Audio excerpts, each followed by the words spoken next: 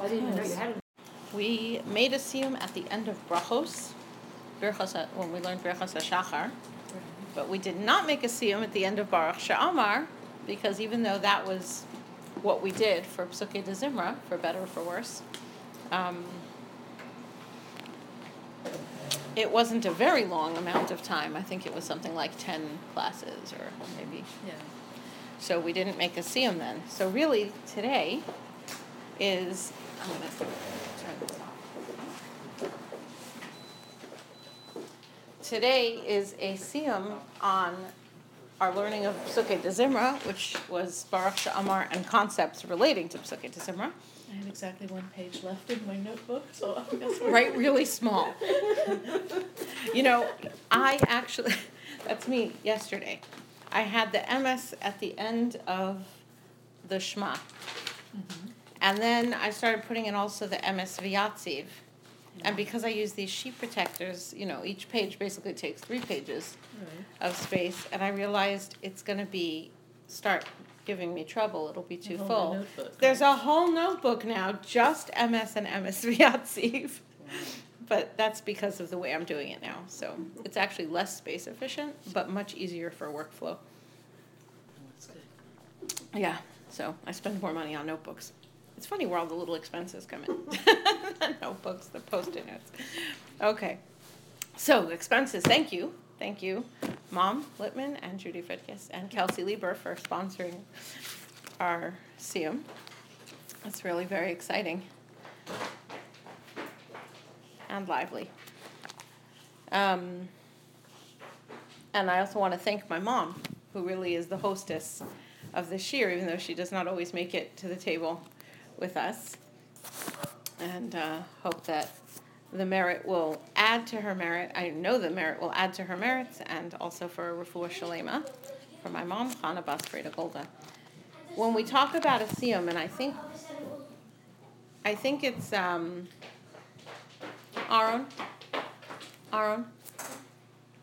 I think we talked about this in the first siyum, that the concept of a siyum combines the learning that we do, which is stepwise and linear and a process, and the eternal nature of the Torah learning that we do, which goes on and on and on. That's the more circular route and is related with that which is eternal. I think at the time we had learned, it might have been in Orach Chaim. I have in my mind the idea of Klei Yakar, although this does not sound at all like Klei Yakar, so it could be we combine 2 ideas in a Parsha Shir about the Shvatim, that as they traveled in Bamidbar, they're described that when we're traveling, they're traveling all the tribes in a line, linear order, but that in the future all the tribes will dance in a circle around the Shekhinah holding hands. And that idea of the eternal, the world to come, that which is forever being a circle, first of all, that never ends, and second of all, where everything is yearning toward the center, and it's not a matter of precedence that one goes before the other. So the Siyum really combines both of those ideas. I think at the time we looked at the letters of Siyum, where you have the Samich and the Mem Sophies, which are round, essentially round letters that go round and round, and you have the Yud and the Vav in the middle, which are the straight letters. And I think, especially in this context, where not only would we say it's circular, like when you get to the Shema and you just have a sense of how much there is still to learn about Shema, I think is about as much as one can get. But there's certainly not a feeling that we finished something because, well, 2 reasons. One is because we're moving towards Shemona Esrei now. The second you take 1 step out of Shema, you're already at the gates of Shemona Esrei. And the other reason is because of the way Shema ends. The way Shema ends, here, this is a Gemara in Brachos. Amar Rav Abahu, Amar Rav Yochanan. Rav Abahu said, in the name of Rav Yochanan, Halacha ke Rabbi Yehuda, the halacha is like Rabbi Yehuda. De Amar, who said, Bein Elokechem le'emes v'yatziv lo yafsik. Between the word Elokechem, meaning the last word of Shema, the last word of the paragraph of Vayomer that is taken from Parsha Shalach, it's the last word in Shalach, and the words Emes v'yatziv, which are the next paragraph of prayers, which are not a passage from the Torah, lo yafsik, you should not interrupt. Right? We know the idea of a hefsek, like when we wash our hands before we eat bread, we don't speak until we've eaten the bread. Why? So there won't be a hefsek. There won't be a break. There won't be an interruption. Between Elokeichem and Emes v'Yatziv, you shouldn't have an interruption. Ve'amar Rav Abahu, Amar Rav Yochanan. And Rav Abahu says in the name of Rav Yochanan, my taima de Rabbi Yehuda, what is the reason for Rabbi Yehuda's psak that you shouldn't interrupt between these two? Zichtiv, because it creates a phrase that is like a pasuk in Yirmiyahu, ve'Hashem Elokim Emes. Hashem the Lord is Emes, truth. So therefore, by not stopping between Ani Hashem Elokeichem and Emes, you create a little clause that reminds you of a pasuk in Yirmiyah, where Hashem says, where Yirmiyah says, "V'Hashem Elokim Emes." Hashem Elokim, truth. The Tosfos on that Gemara says when we say the word Emes, truth, we're not affirming the truth about Hashem because we don't know anything about the nature of God himself to be able to say that what we knew was true or not. Elokai hadavar hazeh, what it's referring to is this thing. So what's this thing? If we look, today's class is not about the paragraph of Emes v'Yatziv, but just about the word Emes. But a little bit we have to dip in.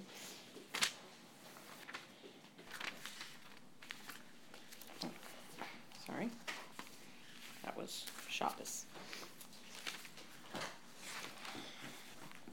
When we say Emes v'Yatziv v'Nachon v'Kayam v'Yashar v'Ne'eman v'Ahu v'Chaviv v'Nechmad v'Na'im v'Nora v'Adzir u'Mesukan u'Mekubal v'Tov v'Yafeh.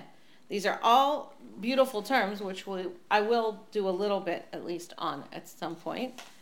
But truth and lasting and stable and eternal and straight and faithful and beloved and different kind of loved and sweet and pleasant and awesome and mighty and perfected and accepted and good and lovely.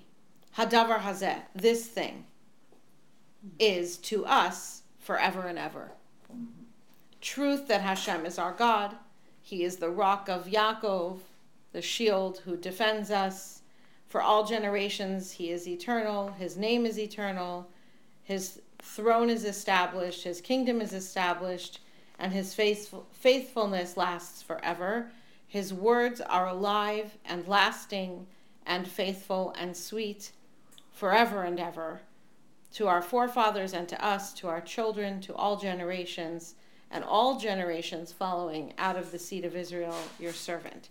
So when we say Emes, it's referring to this concept, this idea that God's word is forever and that he is our king forever and that his throne is forever, which makes a lot of sense as a close to Shema, where we were Mekabel Malchus Shemayim. We declare that Hashem is the king. That's a very fitting close.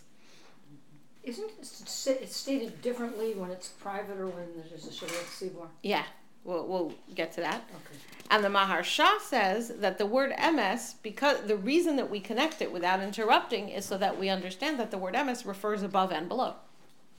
By saying the word Emes, which is truthfully the first word of the next paragraph, but by not stopping at all from Shema to the word Emes, what we do is we attach it to refer upward as well as downward. So that's maybe not such a surprise. But I want to explore a little bit what the idea of Emes is. And what it has to do with Shema. There is a Gemara in Shabbos. I'm wondering if anyone's running any blowers outside or something.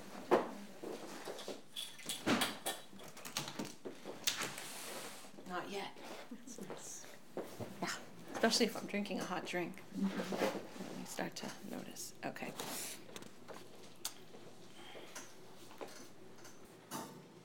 There's a Gemara in Shabbos. It's really awesome. I would love to learn from someone what all the things of it mean, because it's I've heard little bits of it here and there, but as always, seeing a Gemara in context gives you an awful lot more of an idea of what you don't know than when you just hear it in a shir. And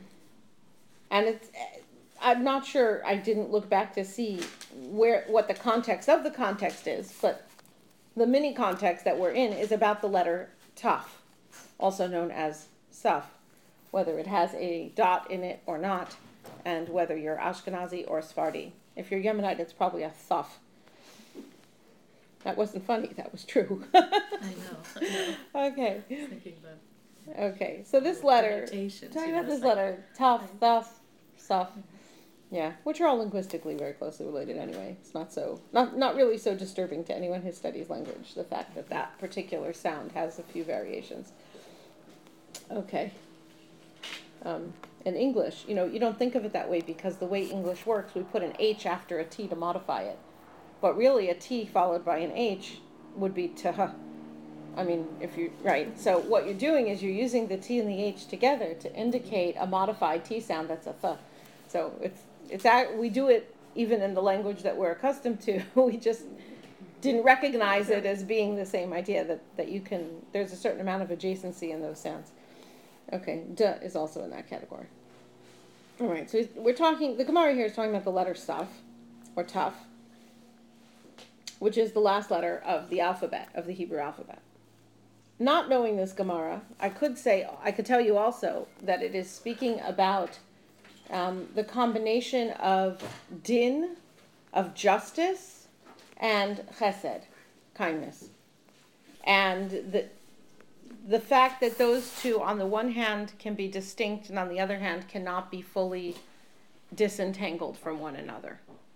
I couldn't explain more than that of this Gemara because I don't understand it. But that much becomes clear. And Reish Lakish makes a comment near the end of this part of the page. This is Shabbos Nun Hey, Daf Nun Hey, Amud Aleph. And they are discussing a very interesting question. Horrifying question to even have to discuss. I can't imagine how they talked about it rationally. Do we still have Zechus Avos or not? Does the merit of our forefathers, of Avram, Yitzchak, and Yaakov, still work to give us merit? Meaning that in the merit of their actions, now I believe that we tend to go with the fact that yes, it does. But they're having this discussion back and forth. And Reish Lakish says, Taf, the letter Saf, Sof Chosmo Shel HaKadosh Baruch Hu.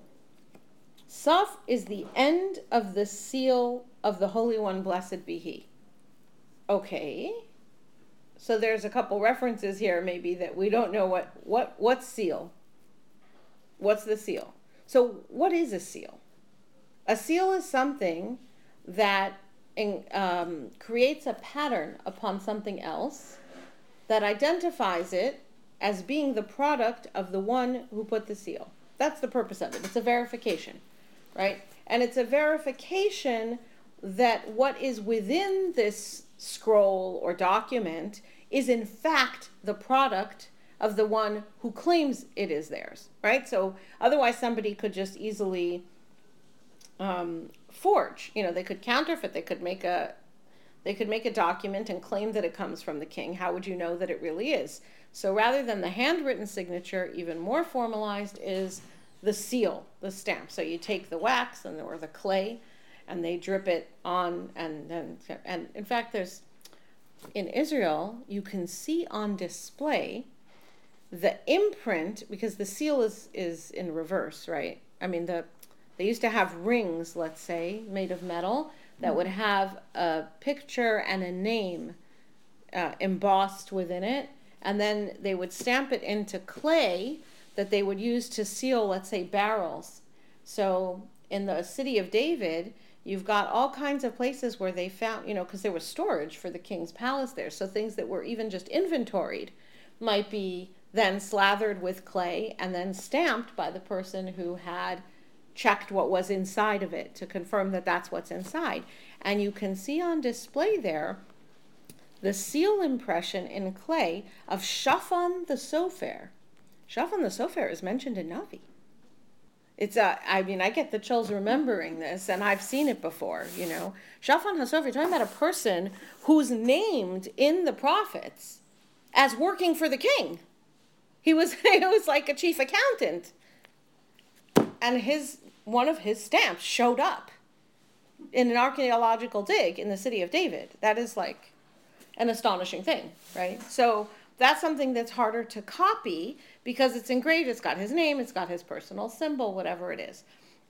I was surprised when I went to Japan on one trip to find that people use seals there.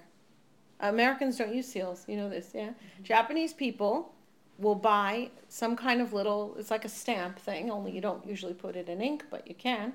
And they use them to sign important documents. If you get a mortgage, you got to bring your seal with you.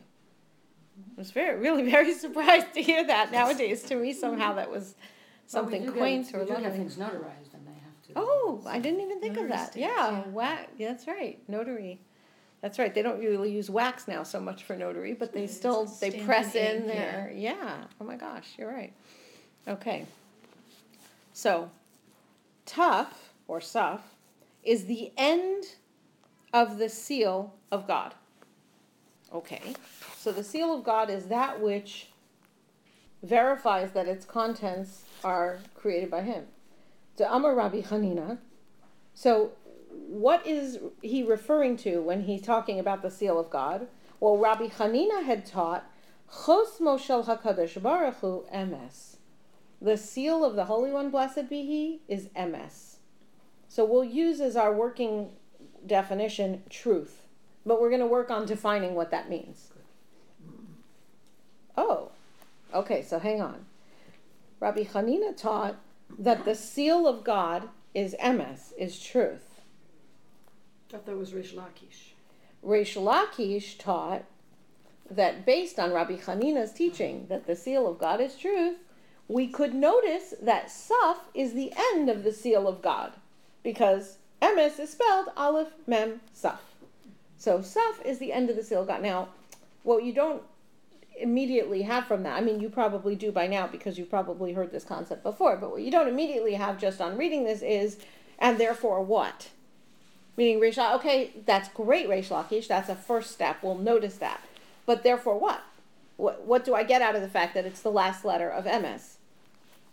And the fact that Emes is the seal of God. Okay. So Rashi says here, I actually enlarged the Rashi.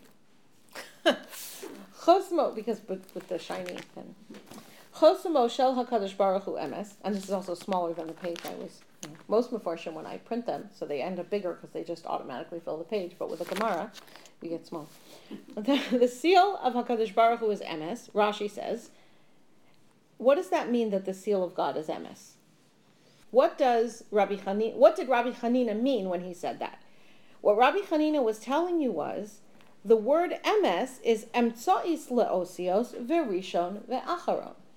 The word Emes is made of the very first of the letters of the alphabet, the very middle of the letters of the alphabet, and the very last of the letters of the alphabet. Aleph is the first letter, Saf is the last letter, and Mem is the middle letter. Now they started. Okay. Now that starts to get more intriguing. So the seal of God, the word Emes, and the fact that the word Emes encompasses within itself the beginning, the middle, and the end, this verifies that something, that Emes, that truth, Emes is the product of God's work. It comes from him. Okay. Al Shem, Rashi goes on to say, named after, meaning the word Emes is like that. Why? Why the word Emes? I mean, why not some other word? Ani Rishon va'ani Acharon. This is a pasuk. I am first, va'ani Acharon, and I am last. I am the beginning and I am the end, says God. Va'ani hu. I am he. I am first and I am last and I am he. Okay. So there's a pasuk that says God is first God is last. We have that in Adon Olam, who Rishon, right? He is first, and there's no other, and then we have, here, that's who Echad Ve'en Sheni, sorry. B'li Reshis, B'li Sachlis, no beginning, no end. He was the God before everything was created, and after everything will cease to be, he will continue to rule alone, okay? And Anihu, I am he. That's an ongoing sort of middle of present. I am and continue to be. First, last, am and continue to be. That's the beginning, that's the end, that's the middle. That's Emes. So when you see something that is Emes, like the word Emes itself, which testifies within the body of the word to what it is, that it serves as a seal to show you this is God's work, because he himself is first, middle, end.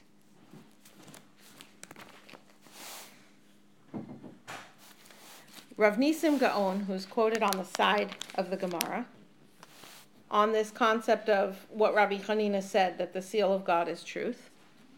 Amru b'davar zeh tamnoah b'yoser. They have said, they have taught, and he gives several quotations above, which I jumped down, the references, different Gemaras. A very beautiful, gorgeous idea, exceedingly beautiful. V'nirli lekas v'hena. It seems to me appropriate to write it over here. V'hachi amru, ma'u chosmo shel HaKadosh Baruch Hu. They have asked, what is the seal of God? Rav Bibi b'shem Rav Ruvain Amar Emes Mahu Emes. Rav Bibi in the shame of Rav Ruvain, I guess Binyamin Netanyahu was not the first to have that name, said, Emes Mahu, what is Emes? What is truth? Emes, Shehu Elokim Chaim Umelech Olam. This, by the way, is something that we say in these passages between Shema and Shemona Esrei. So this is clearly the concept that's being worked up here, coming out of Shema. Emes, truth. Shehu Elokim Chaim, that he is the living God, or the God of life. It's both. He's the source of all life, as we'll see. Umelech Olam, and King of the universe. Amar Rav Shimon ben Lakish, Reish Lakish said, Aleph Rosha de Alpha Besa. The Aleph is the first, the head of the Aleph Beis. Mem be'emtziyusa. The Mem is the center of it. And Taf besofa. And the Taf is the end of it. Which tells you, like the pasuk in Yeshaya Mem Dalid, Ani Hashem, I am God. Rishon shelo kibalti malchusi me'acher, I am first. Meaning, Hashem says, I am king. I didn't receive it, inherit it, take it over from someone else. There was no king before God was king. I am king from the first. There is no king other than me. There is no partner. That's in the middle tense, in the present, so to speak. Like there's no what we'd call shutfus, that there's, let me take one step back. Hashem says, I am king from the beginning. There is none before me. That is also a statement that Hashem is the creator and the first and prime cause of everything. Not just that he's the king, but somebody else did some kind of work before and then let him be the king. Okay, which is, to us, is such a ridiculous, like, why would you need to even, I mean, I guess it's an important concept, but why would we think otherwise? But if you grew up any time during the dominion of Greece or Rome, which are actually quite long amount of time when you combine them together, right? Then that's exactly what they believed. You know, you have this one creates the world, but then this one fights, or this one takes over, or this one loses interest, gives it over to the kids, right? Hashem says, no, I am the first and prime cause. I didn't get it from anybody. I am the creator. There's no shutfus. That's something that we see certainly in our generation and going back also from the end of the Roman era, which is people who believe that there's an eternal God who is the creator, but that might be joined with the worship of other people, forces, trinities, whatever. Okay? There's no partnership. That is Hashem alone. And also, Hashem is the end. Anihu she'ein osid l'mosar la'acher. I will never give over that kingdom to anyone else, God says. It is, I am king eternally. And this is the concept of the word Emes. The word Emes includes within it the concept of Hashem. Let's put it in terms that are both, forever and familiar. Haya hoveh v'yihiyeh. God was, he is, he always will be. That is encapsulated in the word Emes. And that truth that God is Haya hoveh v'yihiyeh is embedded within the world as his seal. It's embedded in the Aleph base, it's embedded in the word Emes, and it's embedded throughout the world as his seal, testifying that it is the product of Hashem's creation and his work, so to speak. Okay. By the way, let me just go back. There was another phrase after the statement that Emes is the seal of Hashem. Amar Rav Shmuel bar Nachmani, Elu b'nei Adam. You know what the seal of God is? It's people shekimu es haTorah kula me'alef ad taf. People who keep the Torah from aleph to taf, from beginning to end, everything inside of it. Where it's not pick and choose, but it's all, this is all from Hashem, and therefore I keep all of it. It's not about what I understood or how I felt about it. This is the stamp of God in the world, which is also a remarkable concept. Okay. We're going to add a few more concepts, but you'll see that they all build off of this core idea from the Gemara. In the book Shema Tefilasi, the Sefer, it's a collection of Rav Chaim Kanievsky's explanations on Tefillah. He quotes Chazal in Vayikra Rabbah, V'Hashem Elokim Emes. Hashem, the Lord, is Emes. That was the pasuk from Yirmiyahu, Perek Yud.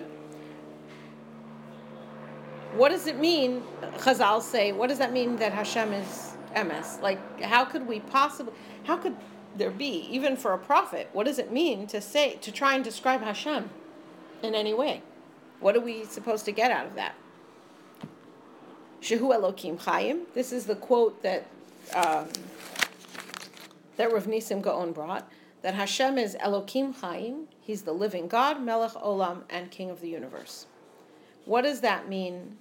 Rav Kanievsky says, Ki Emes Rosh Aleph Beis ve'emtziuso v'sofo. Emes has the beginning, the middle, and the end of the Aleph Beis, Zeh Siman Shu Melech Olam, and this in itself is a sign that he is King of the universe. Now, that by itself, you say, we miss, what did he add? What did he add to what the Gemara said? He's clearly trying to explain something onto it. So here, that I'm not sure who put it together. I think one of his children or grandchildren compiled the Sefer. But, this is still his lifetime. He checks them over. So we know it's what he wanted to say. Added a footnote, which is something he added on a Gemara in Sanhedrin, but not over here. And this helps clarify what he was saying. There was a place, this is a Gemara in Sanhedrin, Tzadik Zayin Amud Aleph. We have had occasion to mention this Gemara before. I don't remember, it wasn't that long ago. Sometime in the last 8 months, I think. About a place, Sheshma, whose name was Kushta. A place called Kushta. Now, Kushta in Aramaic means truth. Oh, Mommy made it to the Siyum. Mazel Tov. Hello. Where do you want to be? The end is probably convenient. Thank you. Okay. There was a city called Kushta. Kushta means truth. Shelo hayu mishanim b'diburam, where the people never changed their words. They never twisted their words. They never said something that was a little different from what they really meant or thought or believed to be true. V'lo haya sham adam shemes below zmano. And in that place, nobody ever died when it wasn't his time. I don't know exactly how long is his time, but people didn't die there before 120 years old. Okay. Let's say. That's me now speculating on what the time is, okay? So I could be proven wrong. And the Torah Chaim explains on that, says Rav Chaim Kanievsky.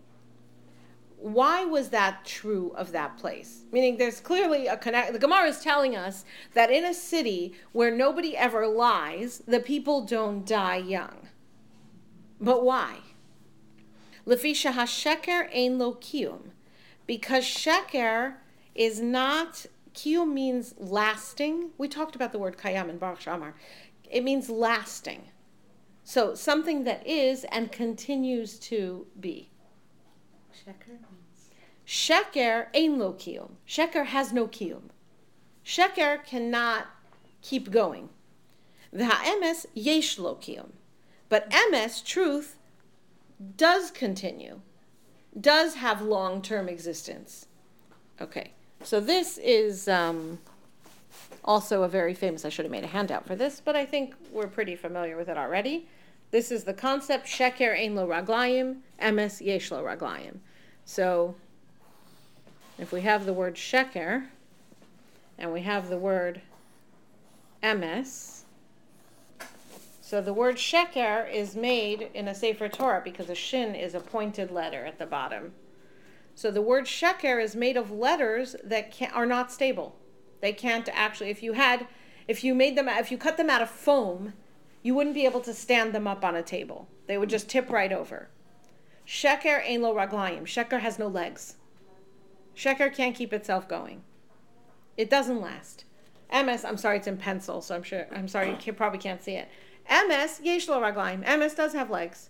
If you took the letters of Emes and you cut them out from foam or whatever, you could stand them up and they would be supported by themselves. They themselves support themselves. Sheker can't last. It's not sustainable. It's not truth. Sheker doesn't keep going. Emes lasts. Now that's also the concept of emes. It's the beginning, the middle, and the end, right? The fact that it is stable. It is something that isn't changing over time. Sheker looks okay if you look at it in a moment, but if you look at it over time, there's nothing there. It's all fallen down. Emes is the source of life. Emes hu mekor hachayim. So, well, let me go on a little bit. Zesh Amar Yirmiyah, that is what Yirmiyahu was referring to when he said, V'Hashem Elokim Emes. And Hashem, the Lord, is Emes. Hu Elokim Chaim. What he means is, Hashem is Elokim Chaim.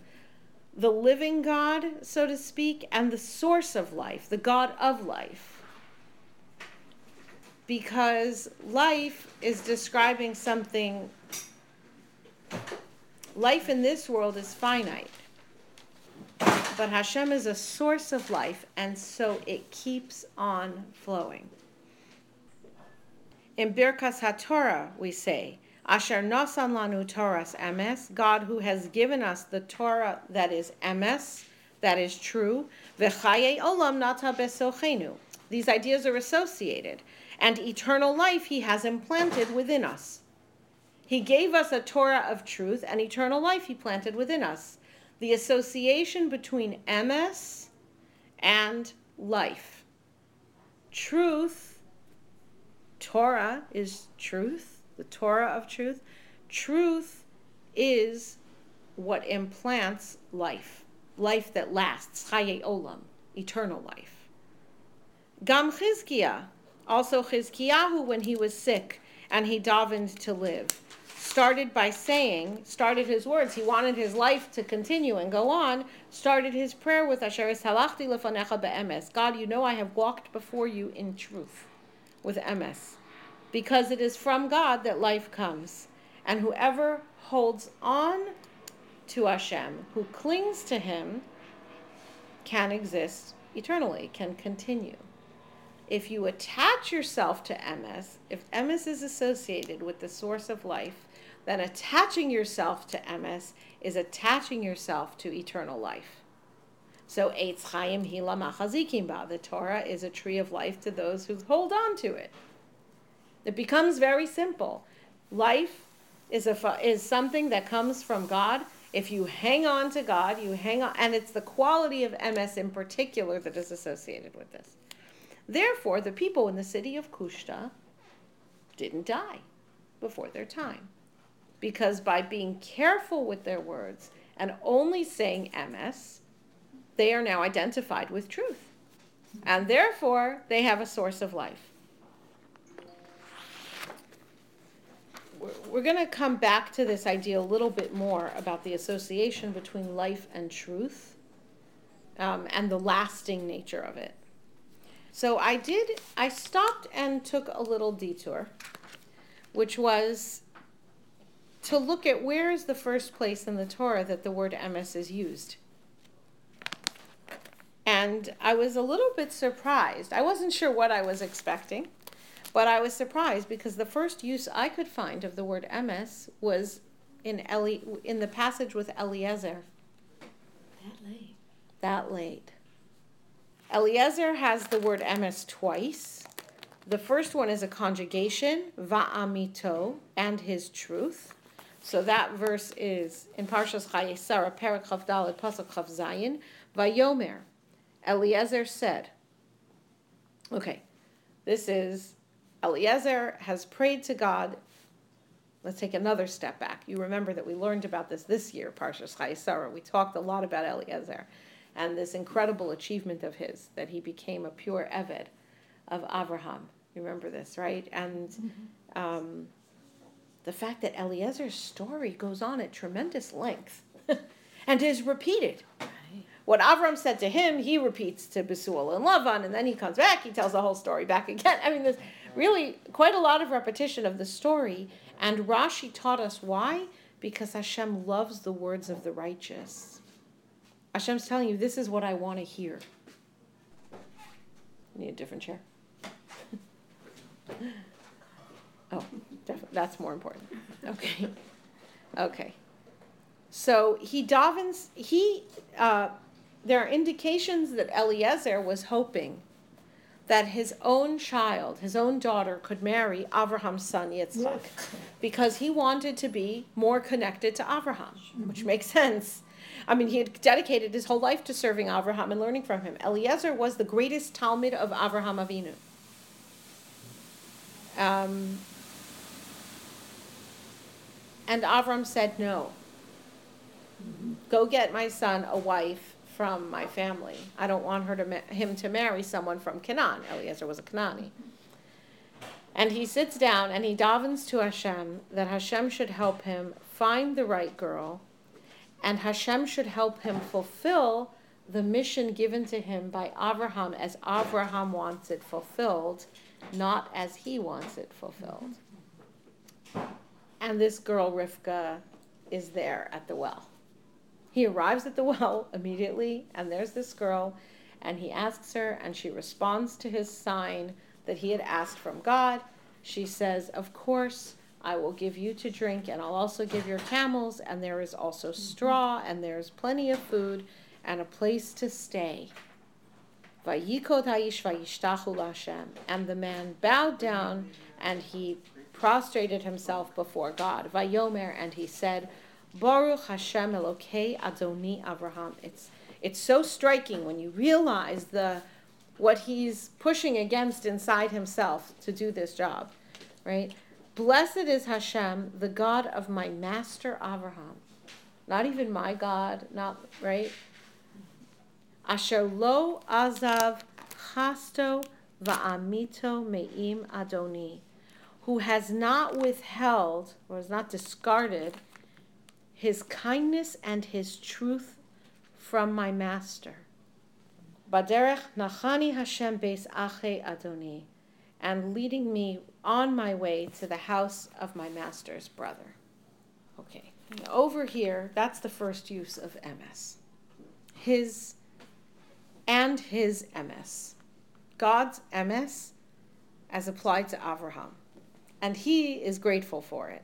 Now, the second use of emes is a little bit later. Now he is talking to Lavan, and he's describing what he went through. He says, I was standing at the well of water, and I said, may I have some water from your pitcher? And she said, sure, you can drink and your camels can have some. And I realized this is the wife that Hashem has pointed out for the son of my master Avraham. And she came, and it was exactly as I had prayed for. And I asked her who she was. She said she's the daughter of Besuel, the son of Nahor, whom Milcah gave birth to. And I gave her these presents, and I thanked God for leading me on the true path. Ve'ata, and now, Im yeshchem osim chesed ve'emes im Adoni. If you will do kindness and truth for my master, hagiduli, tell me. And if not, then tell me, and I'll turn and go in another direction. Okay, chesed ve'emes. So first of all, it's very striking. We see the conjunction of the two, chesed and emes. It's actually, I didn't think of it, there's a puzzle in Tehillim. Chesed ve'emes nifgashu. Chesed and emes, nifgashu means meet up, but it means almost like bumping into each other. They meet up to the point of touching. This is awesome. I just have to give you the first line of Rav Hirsch, even though it's not the one about Emes. What ahava is in feelings. Ahava means love. What ahava is in feelings, chesed is in deeds. That is just, right? There's a shir by itself. Ahava is in feelings to what chesed is in deeds. Chesed is love translated into action. Emes adds a restriction or a limitation to the chesed, which is interesting. It's not gevura. Gevura would be on its own. Now, do you start to hear echoes of something you might have heard before? Like the idea of Avraham, Yitzchak, and Yaakov, Avraham being associated with chesed, Yitzchak being associated with din, justice, or gvura, power, and Yaakov being associated with emes, with a perfect, harmonious blend of chesed and din. I'm not sure I ever thought about, but why would that be emes? Meaning, if emes is that which is true, it's how it actually is, embedded from inside. If that's emes, then that means truth is that there is a blend of what we would see as either chesed or din. Now, that makes sense. We talked about this not so long ago, right? That the world is created through a channeling of chesed, a forming or shaping of chesed. That bria, creation, is an expression of chesed, of creativity, of wanting to do, to give, to influence. But that just flows and flows and flows to the point of being destructive. Mm-hmm. It flows and flows and flows to the point of taking no shape at all. It just spreads out like a sea. The creation of the world depends upon there being also boundaries, so that the material of creation fills a shape and takes a shape. So you have a world that has a form, and you have things that have boundaries, and we don't all blend into each other, despite the fact that we're made mostly of empty space. My hand doesn't go right through the table. Each thing has a boundary and an identity. So creation depends upon the fact that there is emes. The truth of creation is that it is a blend of both. So chesed ve'emes, says Rav Hirsch, is an act of love where the love does not run too close to overlooking the truth. We might call that not allowing your heart to run away with your mind. We've all seen expressions of that. Would you repeat that? Chesed nemesis. Yes. So the literal translation, it seems, of Rav Hirsch's words were, and the editor paraphrased it in parentheses, as not allowing one's heart to run away with one's head, which leads me to believe that the previous clause might be a German expression, in the same way that we know not letting your heart run away with your mind. Okay, we could understand that, but it doesn't mean your heart is running. Okay, so the previous expression, I believe, must have been a German expression. An act of love where the love does not run too close to overlooking the truth. Because love, when you love someone, if you're not thinking about the long term, what they really need, what needs to be built, just in the moment, and you want to do for them, then you'll do and do and do and do if you can. But that doesn't take at all into account the needs of the other person. What is the truth? What is this person? What are their strengths? What are their weaknesses? What's their capacity to receive? How will I help them best? If you throw, if you pour and pour and pour down someone's throat, at some point they'll choke. So how do you know what the truth is of what they need to receive? Human love is blind. It is inclined to accede to the wishes of the beloved one without considering the true worth of these wishes. God's love is chesed ve'emes. God's love only grants such wishes in which the truth is conserved, which truly do lead to happiness. This is why when we ask Hashem, we daven, we say, Sheyamali mishalos libenu latova. We ask Hashem to fulfill the desires of our heart for the good. We want to be mature enough to be able to ask God not only to give us what we want, but to give us what we truly want, even if we don't know it. Because if he just gave us everything we wanted, it wouldn't be good for us. We live in a country where, thank God, there is such plenty that, I was going to say, even the poor people, maybe especially poor people, have so much ability to have food that they're unhealthy because they're too obese. This is, right? So having everything you want sounds great. But if you have what you want in the moment and you don't happen to have the big picture, which none of us truly do, then how much the truer chesed is chesed ve'emes. Emes is a greater chesed than chesed on its own. Thus with Jacob, the care for his burial in general is called an act of chesed. The limitation, which is the condition, but don't bury me in Egypt, that's the emes. That's Yaakov says to his son, do for me chesed ve'emes, right? And we call burial chesed shel emes. That's also what the spies were to do for Rachav, chesed ve'emes, a conditional act of kindness. Okay. That's an interesting beginning to Rav Hirsch's approach to emes. Emes is a more perfect kindness because it represents what is true and what is complete, with the big picture, from the first to the middle to the end. It's the whole picture.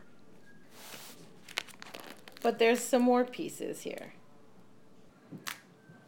Here's a quote, just one little sentence. We actually read this just a few weeks ago when we were talking about Ne'emanus.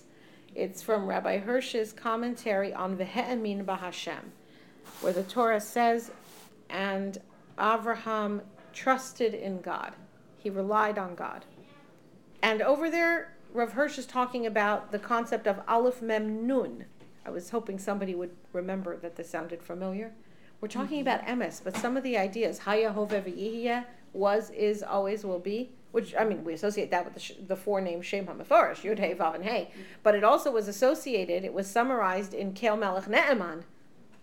Talk about full circle, right? A Siyum.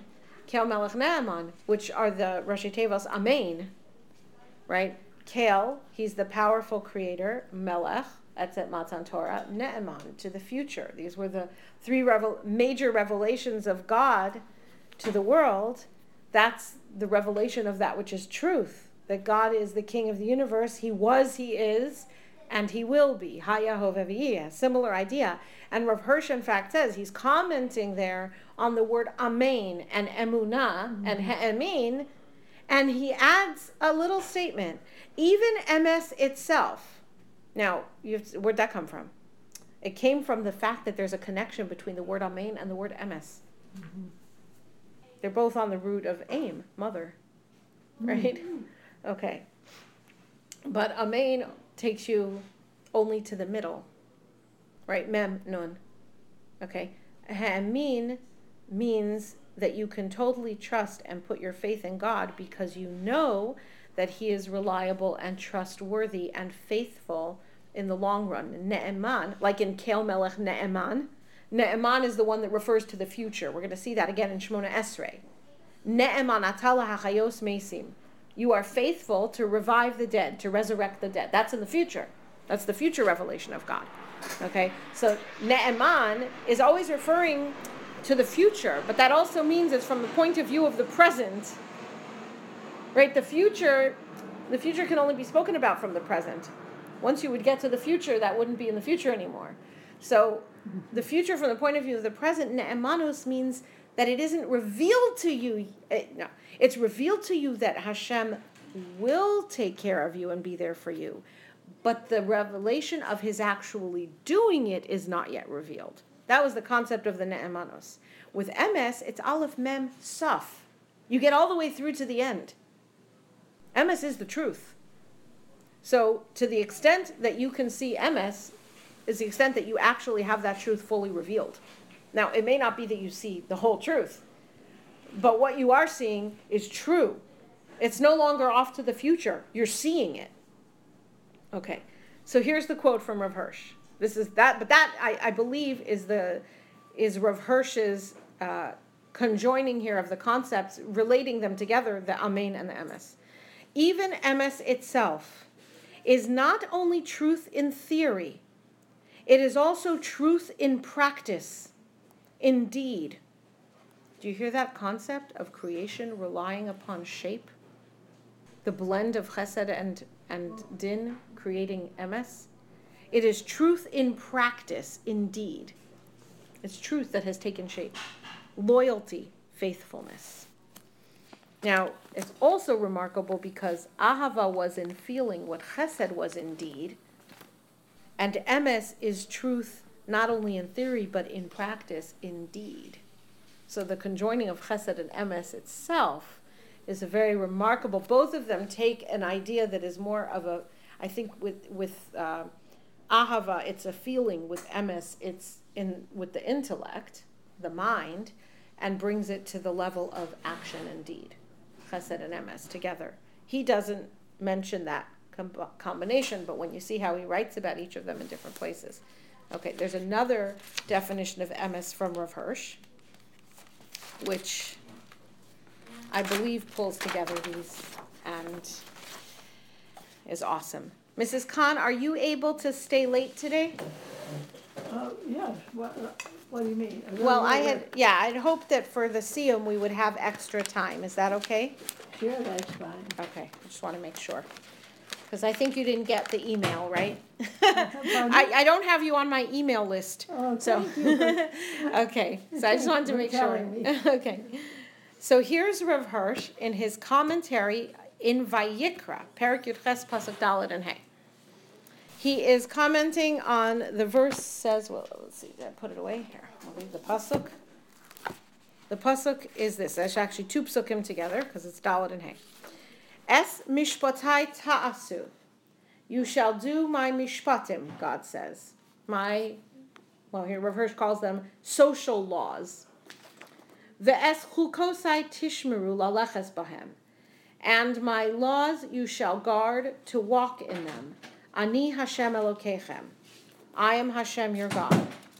Ushmartem es chukosai ve'es mishpatai asher yase osam ha'adam. You shall guard my laws and my social laws, which when a man does them, v'chai bohem, he shall live through them. He shall live thereby. Ani Hashem, I am God. And listen to this piece from Rav Hirsch. He is talking here about the mishpatim. And I believe the relationship between the mishpatim and the chukim and life. Right? Because the Torah just said, if you walk in the ways of the Torah, if you do the mitzvos and keep the mitzvos, you will live because of them. I am God. What is the flow of those ideas? Do you need a pencil? Is that? Oh, We just need to feed. sorry. There are a few, but okay.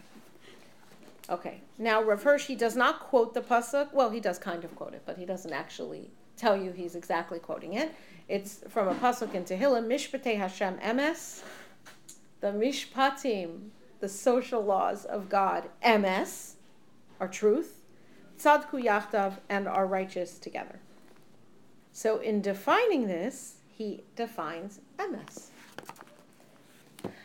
Mishpatei Hashem, the laws, the mitzvos are emes, the truth of matters and conditions.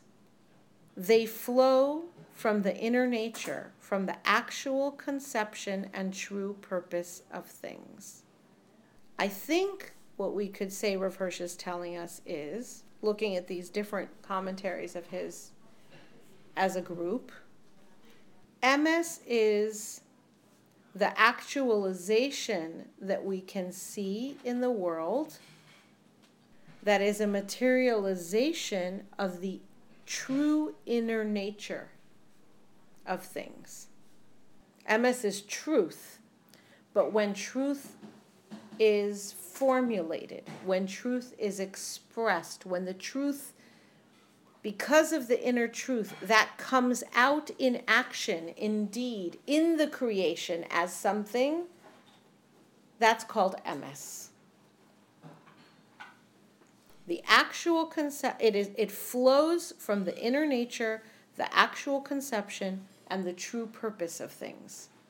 Again, this association of emes with life, with creation, but with the formulated and materialized creation, meaning the combination of the chesed that creates with the din that gives it shape, and now it's taken this form, and that's emes. But that emes in creation is an expression of the truth within, at the source. I think the simplest and most obvious model to think about it, the paradigm, is the paradigm of DNA, where every cell in our body, not on our body, in a plant, in an animal, right? Every cell in our body has the same DNA, hopefully, more or less, right? Even though one is a transparent cell of the cornea, and one is a hard fingernail, and one is skin, and one is a heart muscle cell, but the DNA is all the same. So there is an expression in my living body. Every cell expresses the truth that is embedded in the DNA. That DNA is the truth. That is the reality, the inner conception, the inner nature, the true purpose of the cells. And then each one, as it is given its shape and its direction, instead of being, when the first cells of, I was going to say a fetus, of an ovum, begin to multiply, I think they're called pluripotential. I think before that they're even omnipotential is maybe what they are even before that. Each cell can become anything. You just have a single cell, and then you have 2 cells and 4 cells and 8 cells, right? Is that like blastocysts and things, right? This is going back a long way. Okay, those cells can become anything. Split them in half, you get 2 children, and you have identical twins. All right. So at some point, that creation has to move from being just pluripotential cells, because we don't really want to just have masses and masses and masses and masses of that. You don't have a person. That's not a person. That's the conception of a person, literally and figuratively. But it isn't a person yet. It only becomes a person when each cell starts to be given shape and limitation. You could have, your ancestor cell could have been anything. You have the same DNA, but you are now dedicated only to being a skin cell, only to becoming a muscle, only to becoming bone, only to becoming nerves or brain cells. Okay, that is required in order to get the formation of the person, the creation of the person.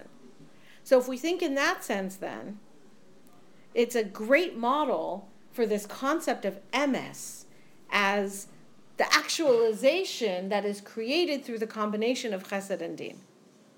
But it's not just an outcome of chesed and din, it's an outcome of the real, true inner reality of it, the truth.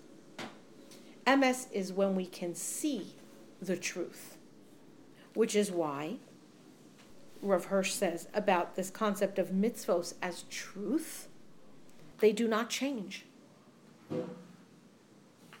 because they are an expression of something that is truth. That which is true is always. This relates back to the idea of the source of life. God is Elokim Chaim Umelech Olam. You may only see one little piece of it in a mitzvah of Hashavas Aveda. But because it is an expression of that which is actually truth, it can't be changed. And when the mitzvahs are kept tzadiku yachdav, they form righteousness and justice yachdav, when united. Meaning, when the mitzvahs are kept as they are meant to be kept, not changed. Not saying I'm going to be more machmir or more mekil or more, right? I'm keeping the mitzvahs as they're meant to be. Then as a group, the mitzvahs do not ever come at the expense of one another or at the expense of one person or another, because they are fair to everyone. They ensure harmoniously a suitable position to everyone and demand that everybody does his share, all in accordance with his rights as a human being and with his condition in life. That it all works together because the mitzvahs as a whole are a body that is an expression of truth. I want to come back now, having looked at all that, I want to come back to Eliezer, because I believe that in looking at Eliezer, we can try and take something for ourselves as well, something musar, both in our avoda. Emes, don't stop between saying Shema, you shall be holy to God, you'll do all the mitzvahs, Hashem is your God, he took us out of the land of Egypt to be our God, Hashem Elokeichem, Emes. So something that we can take into our saying of Shema, saying Emes, and into ourselves in general in our thinking. Rav Chaim Kamievsky said, Emes relates to kiyum, lastingness, right? Sheker has no legs, Emes has legs. Emes is, we want to hang on to Emes. That connects us to life. That connects us to that which can stand and last forever. Eliezer was trying to connect himself to Avraham. So his initial thought for that was, if his daughter marries Yitzchak, this is how he can attach himself permanently on into the future to Avraham, right? Then all the generations that will come out from Yitzchak, from Avraham's son, will also be his own descendants. So it makes his life work become entangled with Avraham's life work. And Avraham said no. Mm-hmm. But that didn't stop Eliezer from wanting to be attached to Emes. That's what's so remarkable. That I remember we talked about that in the rejection, right? There were other people who had been rejected from the connection, and some went the wrong way with that. Timnah, she married Esav. She said, well, at least I could be sort of connected, right? Eliezer didn't go that route. He said, okay, then if that's what you want, then that's what I'll attach myself to. Avraham, if you say go get a wife from your family instead of from my family, I will attach myself to that. It wasn't what I thought I wanted. But he was able to raise his sight to a bigger picture and say then he'll attach himself to that. And in doing so, there's an incredible achievement. Oh, that's not a Bereshis. Okay, Bereshis not here. But I did write down the quote. In Pasuk Nun Beis, 52, over there, for the first time, he's called Eved Avraham. Eliezer is called, this after this whole conversation, he's called the servant of Avraham. Here's what Rav Hirsch says. Here, for the only time in the whole chapter, he is given the title Eved Avraham.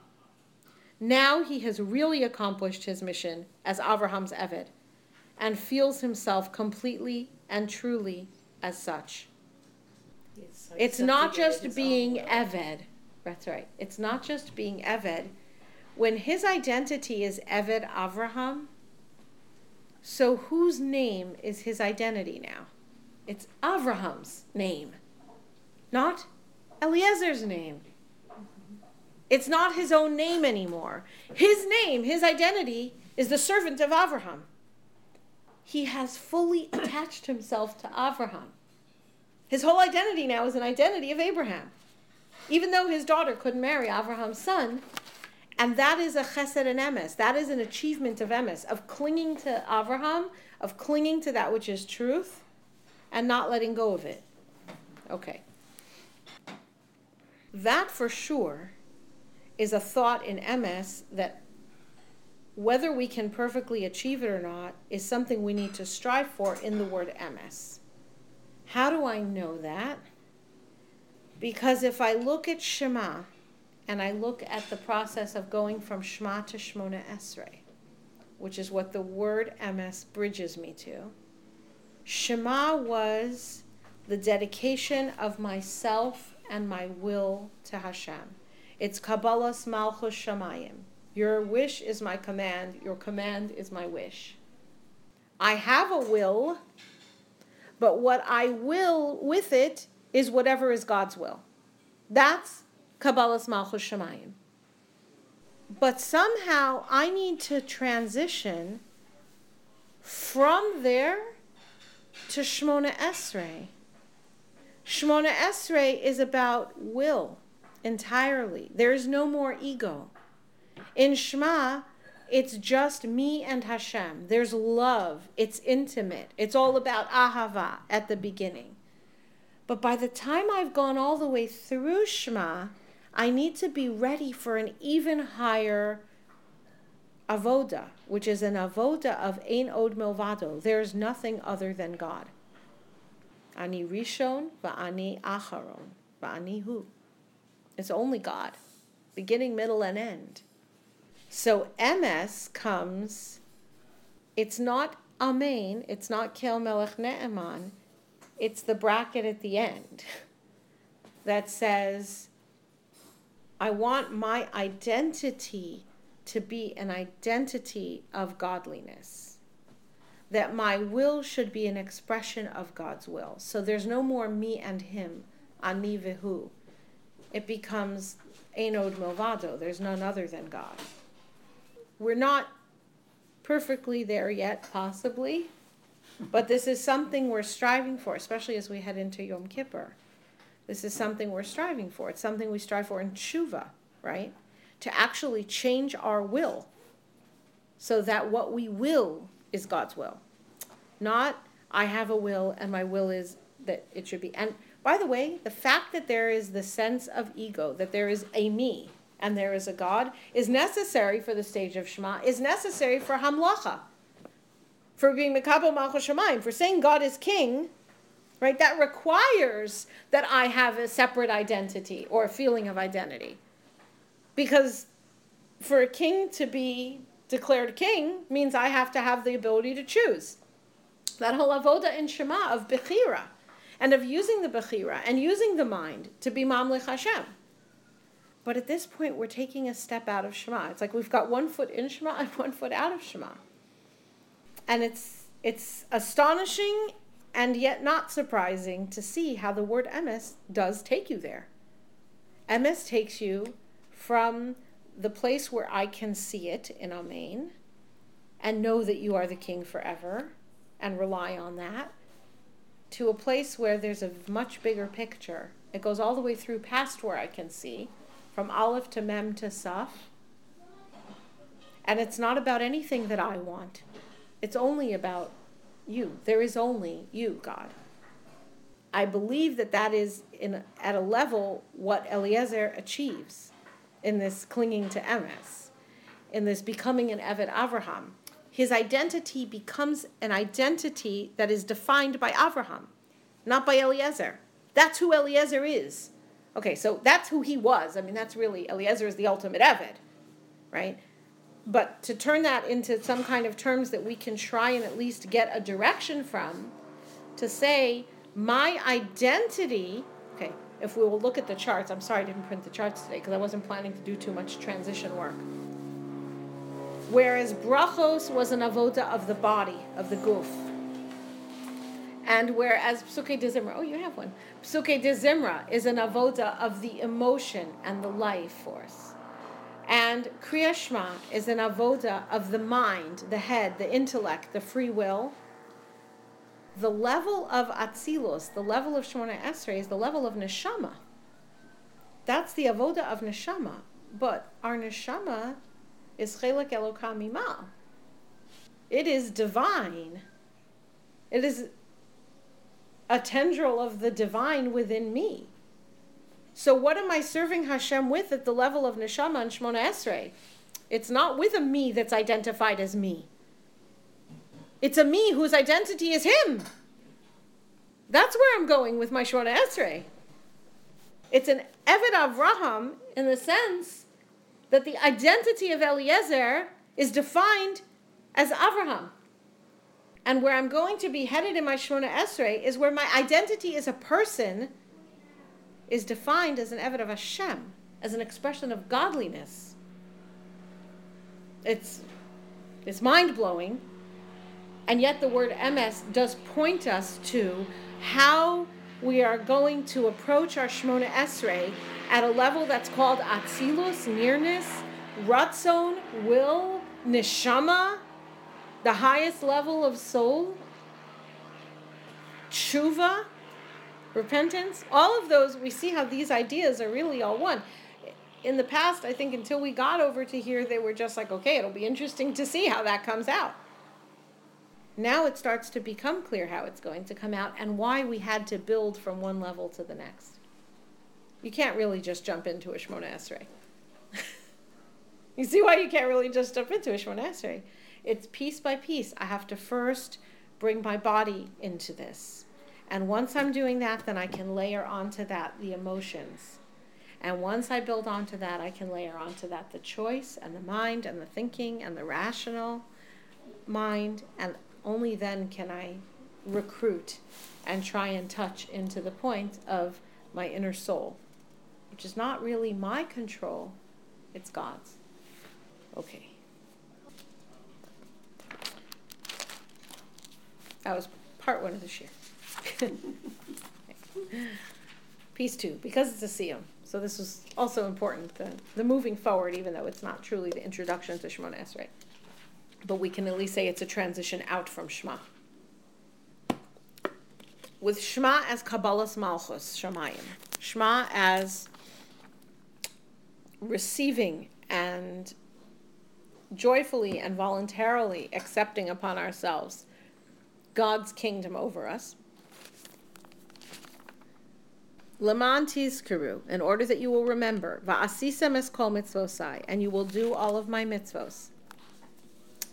V'isem kedoshim le'elokechem, you will become holy to Hashem your God. Now, you may remember we mentioned Elokechem,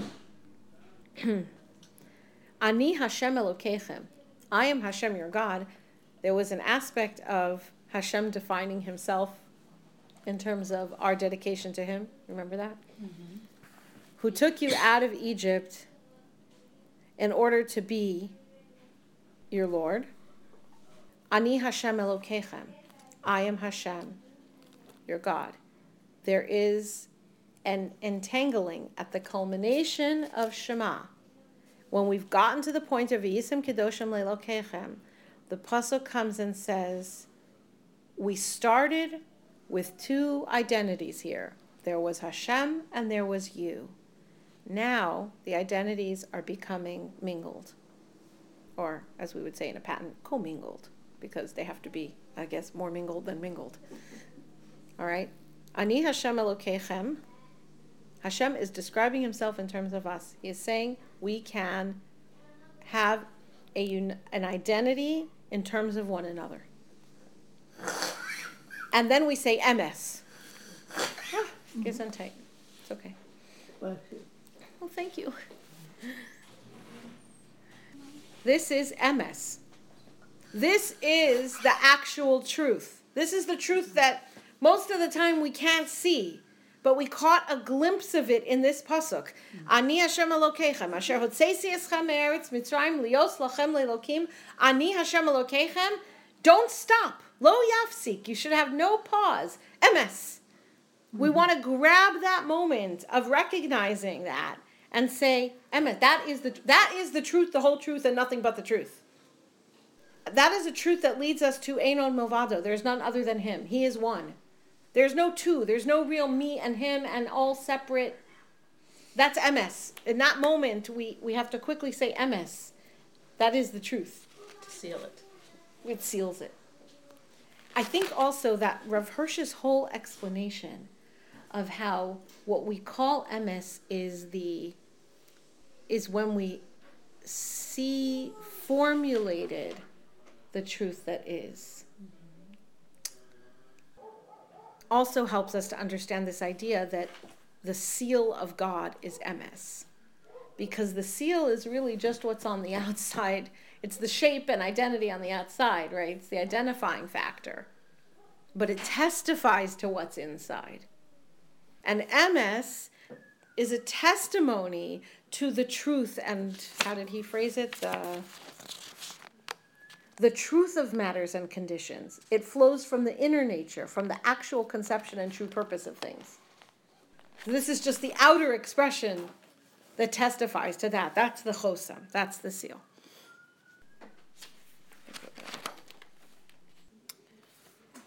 This idea of Eliezer being Abraham's Eved, meaning he's going to accomplish what Abraham would do himself. So he's an extension of Abraham, if he's a perfect Eved. And in fact, Eliezer achieves that and is then called Eved Abraham. That's an amazing title. You know, we say in Shemona Esrei on Shabbos day, Yismach Moshe b'matnas chelko. Moshe will rejoice in the gift that is his share, ki Eved ne'eman karasalo. Because you, God, called him a faithful servant. There is no higher achievement that a person could receive, no title, no honor that a person could get than to be a faithful extension of God's will into the world. Now let's look back. You've heard this many times from me. Rav Hirsch's definition of the word baruch, of blessing. And I'm just going to take this section of it, which we've also read before, although not quite as often. To say, may God be blessed through me, means that one's work is no longer his own doing. At the same time, one is not trying to gain his own ends. His status may be ever so humble. His beginnings may well be ridiculed by others, but he has been assigned to his post by God, the master of heaven and earth, the king of the universe. God knows a man's strength. God's spirit animates him, and he has placed him within the particular context of his occupation so that he may perform God's will there and then. It is possible, let me read you the Medrash Tanchuma on the words V'yisem Kedoshim, you shall be holy. V'yisem Kedoshim le'elokechem, from Shema. Bizman shatem osim es hamitzvos, I think actually Rashi may have quoted from this. Bizman shatem osim es hamitzvos, at the time when you do the mitzvos, atem mekudashim, you are sanctified, you're dedicated. Ve'emaschem muteles al ha'umos, and the awe of you, fear of you, falls upon the other nations. What? What does that mean? I mean, what's the connection? I can kind of understand what it means, but why? What? Okay. Peirashtem min ha-mitzvos, you separate yourself from the mitzvos. V'asisam aveiros, and you do sins. Miad mechulalimatem, you immediately become desanctified. So there's kodesh and chol. There's sanctified and weekday, non-sanctified. And somehow if you're sanctified by doing mitzvos, then the nations will fear you. And if not, then not. I didn't know where Rav Hirsch got the idea he said here. But when I read it over again, in light with this Rashi in front, with this Medrash in front of me, I realized, oh, that's Rav Hirsch. That's what he was saying. Clearly this is this idea that he was saying. Gesundheit. Okay. When you are doing God's work, not your own work, when you are doing his mitzvos, one's work is no longer his own doing. One is not trying to gain his own ends. Man is his worker, and consequently he has God at his side always. God fights the struggle against nature and society for him because God's spirit animates him. It's no longer us doing it. It's mikudashim. We're sanctified. We're performing God's will. Therefore, it's his strength and his energy. God is man's shield and protector. Before him, not man, will the entire hostile world retreat. Renounce your will for the sake of his will, so that he may nullify the will of others before your will. You can hear how he's really quoting the Medrash Tanchuma. with possibly having thrown in a pasuk from Tehillim, Ki Shemesh Umogin Hashem Elokim. God is our sun and our shield. Okay? The culmination of the love of Shema is which was all the brachos leading into Shema are all about love, is wanting to be so close to him that what he wants is all I want, and I feel no greater accomplishment or success than to be the tool of delivering his bracha to the world. That's the ultimate success I could have. And my model for that, I think, is well placed in Eliezer. And Moshe is clearly a different level of achievement of that, and yet it's more difficult. We're not getting there. Lo kam b'Yisrael k'Moshe od. Not that we're going to reach the level of Eliezer either, but it's perhaps something that's more of a model we can follow. To be an extension of his hand, so to speak. And to give us an example, which Mrs. Fridkis is extremely well-versed in by now. In the halachos of Borer on Shabbos, selection, separating. One of the conditions under which it is permitted to separate foods is biyad. There's biyad, miyad, ochel mipsalas. Biyad, with your hand. All right. Are you allowed to use a fork or spoon? My understanding is yes. Yes. Why? Because it's just an extension of your hand. Because it's just an extension of your hand. But your but tool. different tools you can't use. Right. Because a strainer is a tool that is specifically meant for straining. It's not an extension of your hand. A fork or a spoon is called an extension of your hand. A tool can become the extension of the hand that holds it. When Rav Hirsch talks about man is God's tool, therefore it is God's strength animating him. We can become the tool in God's hand, so to speak. That's the ultimate. Okay. Rav Tzadok HaKohen and Pri Tzadik on Parsha Shalach, not surprisingly, because this is the end of Shema. Emes. Emes is the Chosmo Shel HaKadosh Baruch Hu, the seal of God. Emes shehu os rishon ve'acharon ve'emtzoi shel osios. Emes, which has the first, the last, and the middle of all the letters. Lirames, to hint to us, shehu yisbarach, that he, Hashem, may he be blessed. Haya hoveh v'yihiyeh. Was, is, and always will be. Aleph, from the beginning. Saf, to the end. Mem, in the middle. The letter Aleph hints to the past. Ata hu ad shelo nivra ha'olam. You are he, so to speak. God, you were God, yet before the world was created. This is the concept of the Torah's beginning, so to speak, which is not at Bereshis Bar Elokim in this sense, but when Hashem says, don't worry, I'm starting the Torah with Beis, but Aleph, you're going to be the beginning of giving of the Torah. The first words of Torah we received from God were not Bereshis Bar Elokim. They were Anochi Hashem Elokecha. So the identification of Aleph as being first, primary, original, but also being Anochi, Anochios. The letter Aleph itself always represents the I, and at the ultimate extent, the I of God speaking and saying, Anochi Hashem Elokecha, I am Hashem your God. Because the Torah is earlier than even the creation of the world, right? The Medrash describes it as 2,000 years, he says, or 2,000 generations before the creation of the world, that Hashem created the Torah and looked into it to create the world. And Saf is a hint always to the future, to Olam Haba, to the world to come, which we saw other indications of in those other Gemaras. Truth is all the way through. We say about Torah, Hafochba ve'hafochba dekulaba. Turn it over, inspect it this way, inspect it every angle. Everything is inside of it. Because truth goes all the way through, in the same way that our genes go all the way through all of us, from the outside biggest to the inside smallest. Truth will not conform to what you want it to be. That's where you move from chesed to chesed ve'emes to emes, right? It's not just what you want. Here's a great phrase from the book Gateway to Judaism. The essence of Jewish belief is that the senses perceive only the surface of an entity, and beneath the plane of physical perception lies a vast spiritual reality. For Jews, truth is not defined by the human being, but by God. Now this comes down in many levels in Rav Hirsch. I'm not going to go there now, but he does talk about it here also in this idea of Torah and Torah as Emes, that our minds could never create or recognize the truth of Torah without Hashem having given it to us. That it's so much deeper and permanent, and it is Histako B'Oraisa Uvara Alma. The world is created from Torah. Therefore, Torah is Emes. Torah is the expression of the true inner nature from which flows this conception and this formulation of world.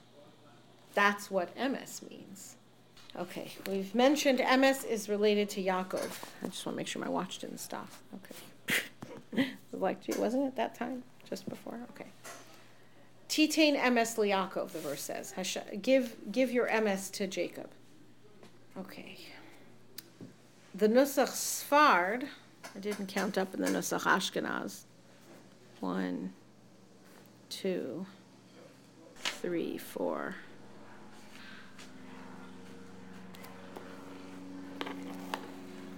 5, 6.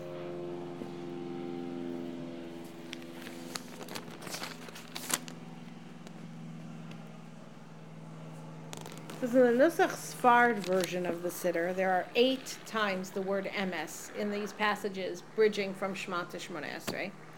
And Rav David Cohen suggests that that's because Emes in the list of Midos is 8th.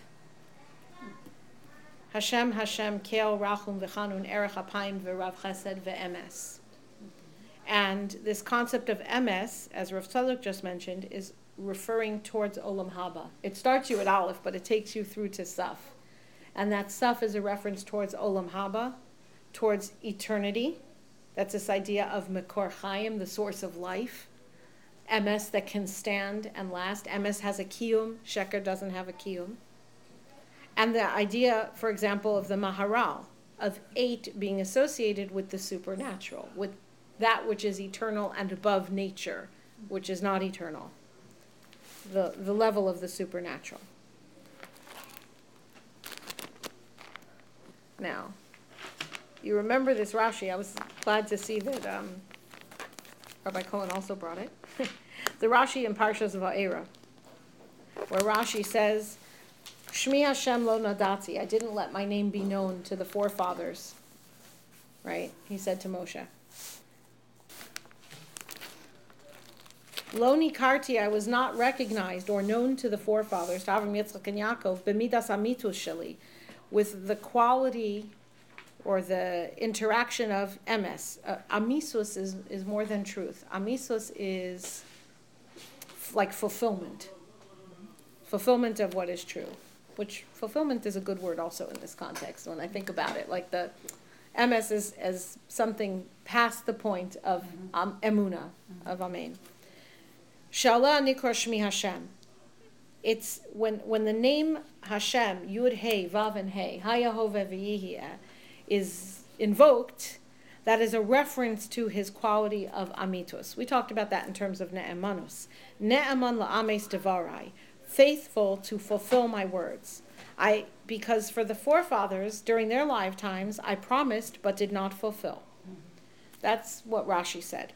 And Rabbi Cohen goes on. Haresha Kadosh Baruch Hu mizgala b'midazo kishehu goel Yisrael. God is revealed in this quality of emes with us, let's say. The quality of emes is revealed to us when he redeems us. Emes, okay, we understand. Emes points us to asid lavo. Emes points us to supernatural. And the quality of emes is something that we really only see in Geula. Because that is the fulfillment of the promises. I think we could also say that we see it alternatively in schar and onesh, in punishment and reward, which is probably why in many places when there's Ani Hashem, Rashi says, Ne'eman l'shalem sachar, or Ne'eman lihipara, meaning God keeps his word. He said you'll be rewarded if you do something. He said you'll be punished if you do something. When you see it happen, right? That's the fulfillment of it. This midah of emes, though, we only see in Geula, because that's when the promises are kept. Emes is the seal of HaKadosh Baruch Hu. That's the Gemara. Because from Aleph to Taf with the Mem in the middle. And therefore, in the bracha known as the bracha of Geula, it starts with the word Emes. This word Emes is the beginning of a long bracha that ends Baruch atah Hashem Go'al Yisrael. Blessed are you, Hashem, who redeems Israel. And then we say Shemona Esrei. It's one big long bracha. It starts with the word Emes, because Emes is related to Geula. I would just add on to that, putting these ideas, sort of stacking them together, because once you have a bunch of ideas that all go together, it's much easier to see how they go together. There is a principle, there's a halachic principle. We have a smichus, an adjacency of Geula to Tefillah. You're not supposed to interrupt between Geula and Tefillah. Now, Geula, it's funny because you have it here also, right? You don't interrupt between Shema and the word Emes, which is going to be the bracha at the end of it. But Go'al Yisrael is really the concluding bracha after Shema. We had brachas before Shema, and that's the bracha after Shema. Why should you not interrupt between Go'al Yisrael and Tefillah? Tefillah is Shemona Esrei. Because in Tefillah, in Shemona Esrei, that's the level of atzilus, of, let's say, a revelation, of being at the Kisei HaKavod, standing before the Kisei HaKavod. They have to be put together. You have to be at a place of feeling as much as you can that sense of emes, and that Hashem is our Redeemer and redeeming us, to have the ability to stand and feel, not amen, sometime in the future I will see revelation, I will face God, but right now in my Shemona Esrei, I'm standing before God.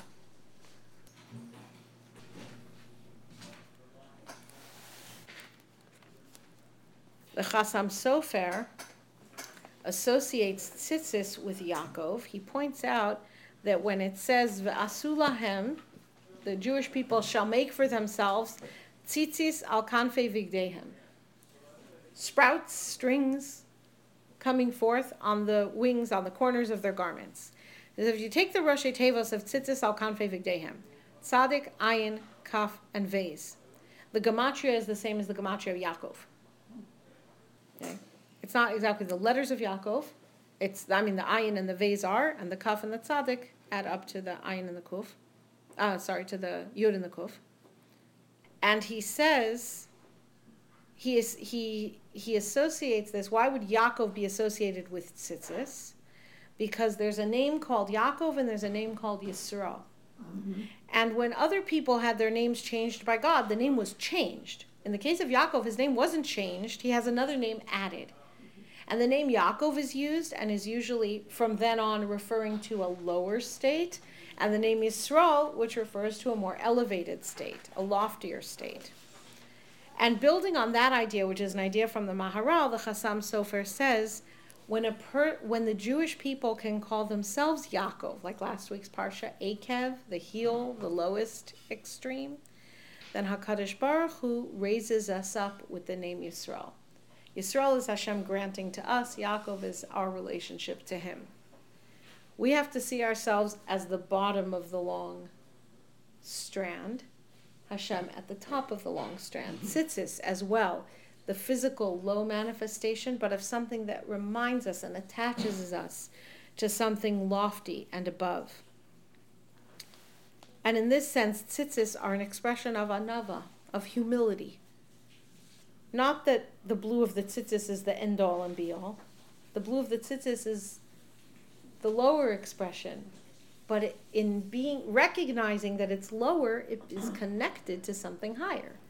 If your tzitzis just think that they're what matters, then you get like that Rashi, right, with the people who use a vegetable dye to counterfeit the tcheles.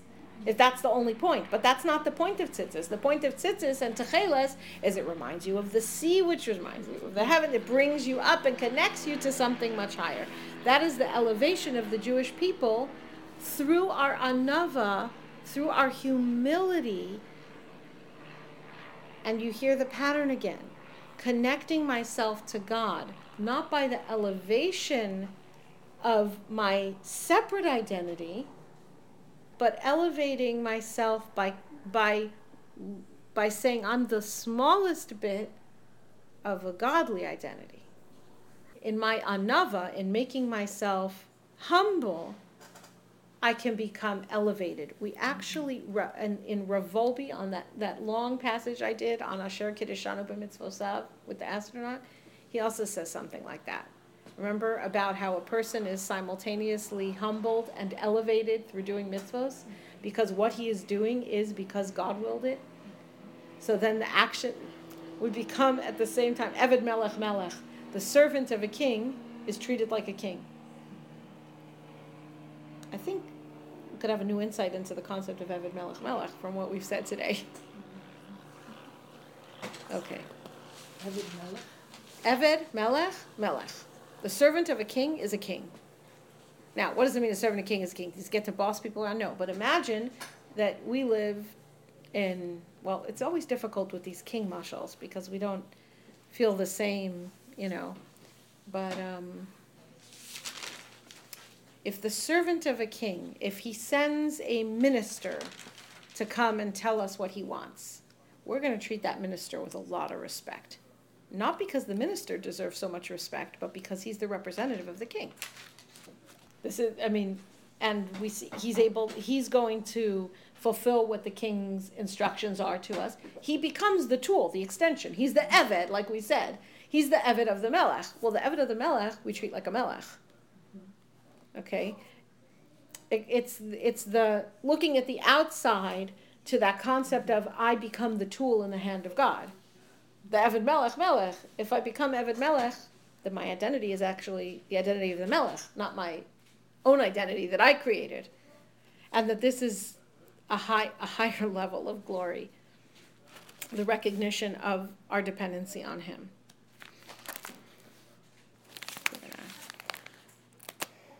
I think we won't go there. Okay, Emes. Emes is the first letter, the middle letter, and the last letter. I think I know that part. Okay. But did you count it out?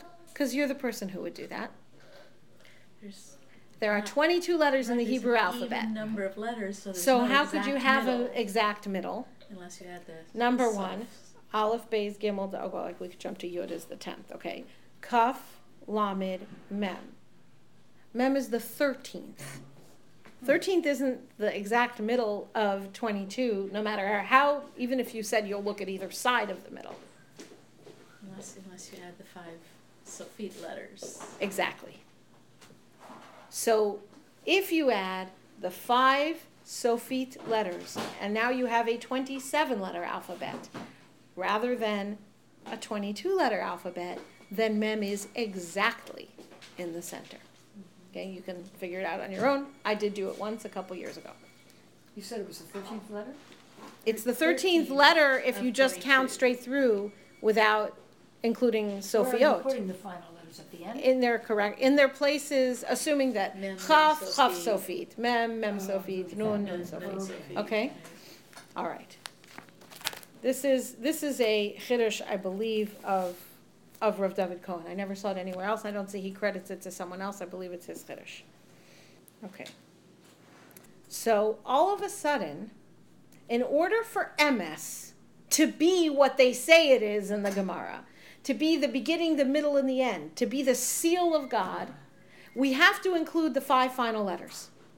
Now, the 5 final letters, known as either Mansepach or Menatzpach, okay, Mem, Nun, Tzadik, Fei, Chaf, okay, with a little quotation mark thing that shows that it's an acronym, or at least not a word. It's not really an acronym, I suppose. Well, I did see a very interesting way of learning it as an acronym, but in the simple meaning, it's not an acronym.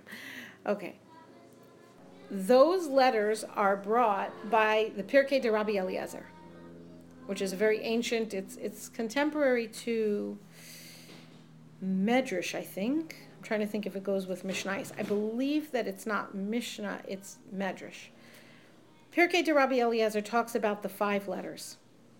The 5 letters of Mansepach are called the Osios HaGeula, the letters of redemption. They are Otiot Sofiot, letters of the end. They're the letters of the end of days. When they're at the end of a word, all of a sudden the characteristic of that letter looks different than what you thought it was. Usually longer. In other words, spanning one world to another world, one plane to another plane. That's what those letters do. They come from a duplication of letters. So the source where the Pirkei Rabbi Eliezer teaches about the letters, each one it'll be something like Lech Lecha, Lech Lecha Me'artzecha. Okay. There's a lot of different layers of this with the 5 letters and I don't think we could go all the way into the 5 letters and the 6 and the, okay. By the way, there's this question, why does the Pirkei Rabbi Eliezer call them Mansepach? Because, or Menatzpach, however you want to say it. It's not really a word, right? Mem nun sadik fe chaf. It really should be chaf mem nun pei tzadik. So why did it scramble around? When you look at it this way, it looks like a word. And it looks like a word whose root is litzapot, to gaze off into the distance. Say the word again. Or to anticipate. Litzapot. Mansepach. Here. Or menatzpach. See that? Okay. How It would looks you like- spell litzapot? Well, that's the infinitive. Tzadik fe Right, means to look into the future. okay. Ani mitzapah, I am anticipating. Okay. The Gemara says a person in the next world will be asked, Hatzipisa li Yeshua. Did you look forward? Did you anticipate salvation? Right? It means to look forward, to anticipate, to look to the future. So we scramble, Pirkei de Rabbi Eliezer scrambles the letters this way because these are the letters of Geula. There's Hatzipisa li Yeshua. Are you looking forward? Are you anticipating Yeshua? So it's not an actual word, but by scrambling them, you create a pseudo word that if you had to say what's the root of that word, because mem and nun are both like prefix letters, and chaf is a suffix letter. So if you saw a word that looked like that, and you didn't know what word this was, you would assume it had something to do with anticipating or looking out into the future. Har Hatzofim, right, is Mount Scopus, because it's the highest mountain of that little set. So you stand up there, and you can look out and see if anyone's coming. You always had watchmen on Har Hatzofim. That's what they're there for. Okay. Rashi said in the Gemara in Shabbos, the seal of God is truth, because it is the first letter, the middle letter, the last letter. As Hashem said to Yeshaya, Ani Rishon va'ani Acharon. I am first, I am last. That takes into account also the future, because the word Emes takes us all the way to the future.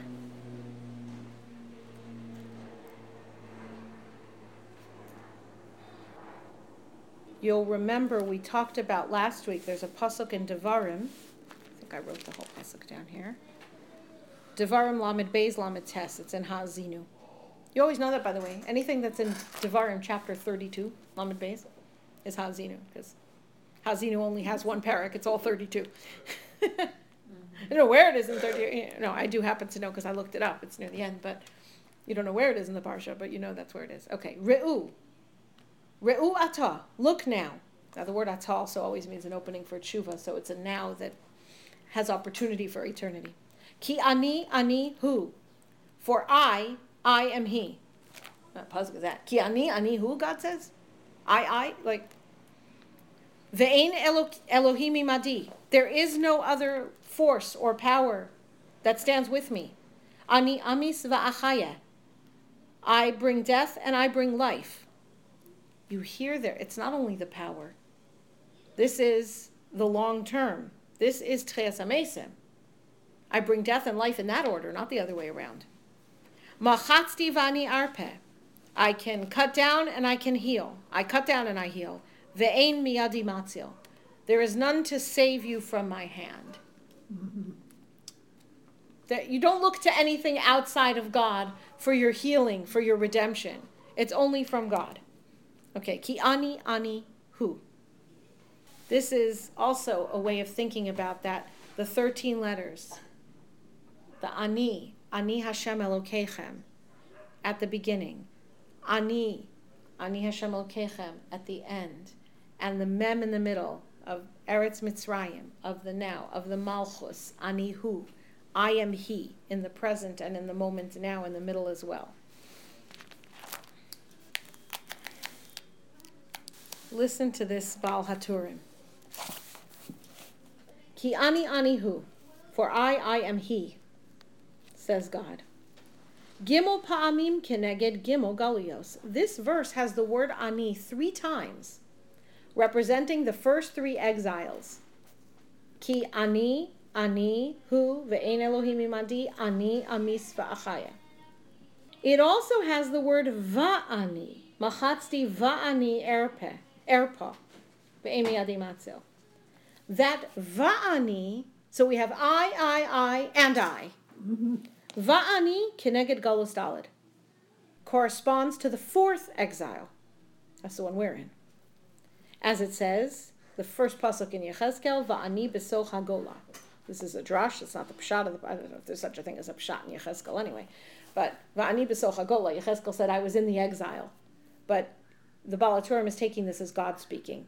I was in the exile. I, God, am exiled with you. The Shekhinah is exiled with us. Lomar shebachol hagaluyos hakadosh baruch hu imanu lahatzilenu. To tell us that in all of our exiles, God is with us. He is not only suffering with us, he is standing there with us to save us, to redeem us. The vav relating to the 4th of the galuyos. Ani, va'ani. Ani, va'ani. Rav Tzadok HaKohen says, the letter vav is the letter of, anyone remember? This is a long time since we talked about this concept. Os vav is os ha'emes. The letter vav is the letter of Emes.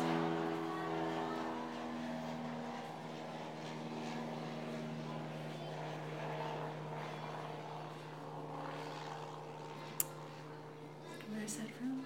That's Rav Tzadok in the Sefer Pri Tzaddik. He's the one that said the letter vav is the letter of Emes, but I believe it's based on other things as well. Okay. Vav is a letter that connects. Vav is the letter that, okay, Yaakov is Ish Emes, right? And Titain Emes LeYaakov. In 5 places, Yaakov's name is spelled with an extra Vav. It doesn't have any Vav normally. It's spelled with a Vav. And in 5 places, Eliyahu Hanavi, whom the Medrash associates with the soul of Yaakov, Eliyahu Hanavi's name is spelled without a Vav, as Eliyah.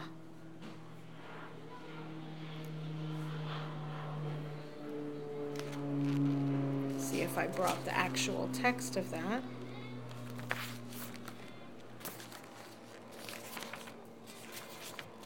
Five places of what? 5 places throughout the Torah. Here. Rashi brings this in Vayikra Chavav Membeis. Let's see if I happen to have that here, but I wanted the Rashi in there. I didn't go look this up because I remembered we spoke about it at the time.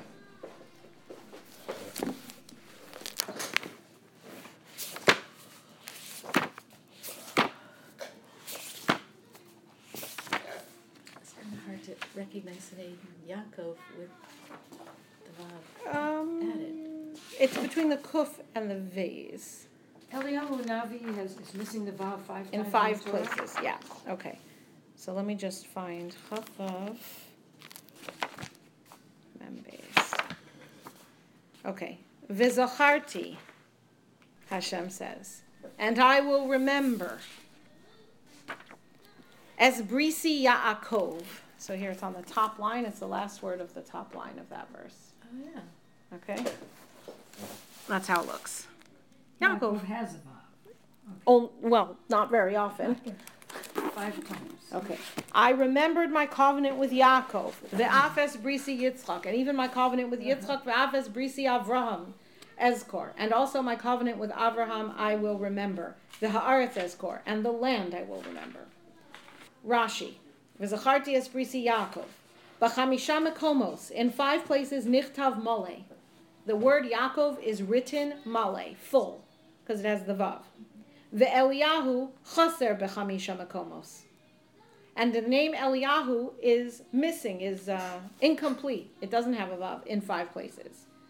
Why? Yaakov natal os mishmo shel Eliyahu. Yaakov took, he grabbed, a letter from the name of Eliyahu, Eravon, as a deposit.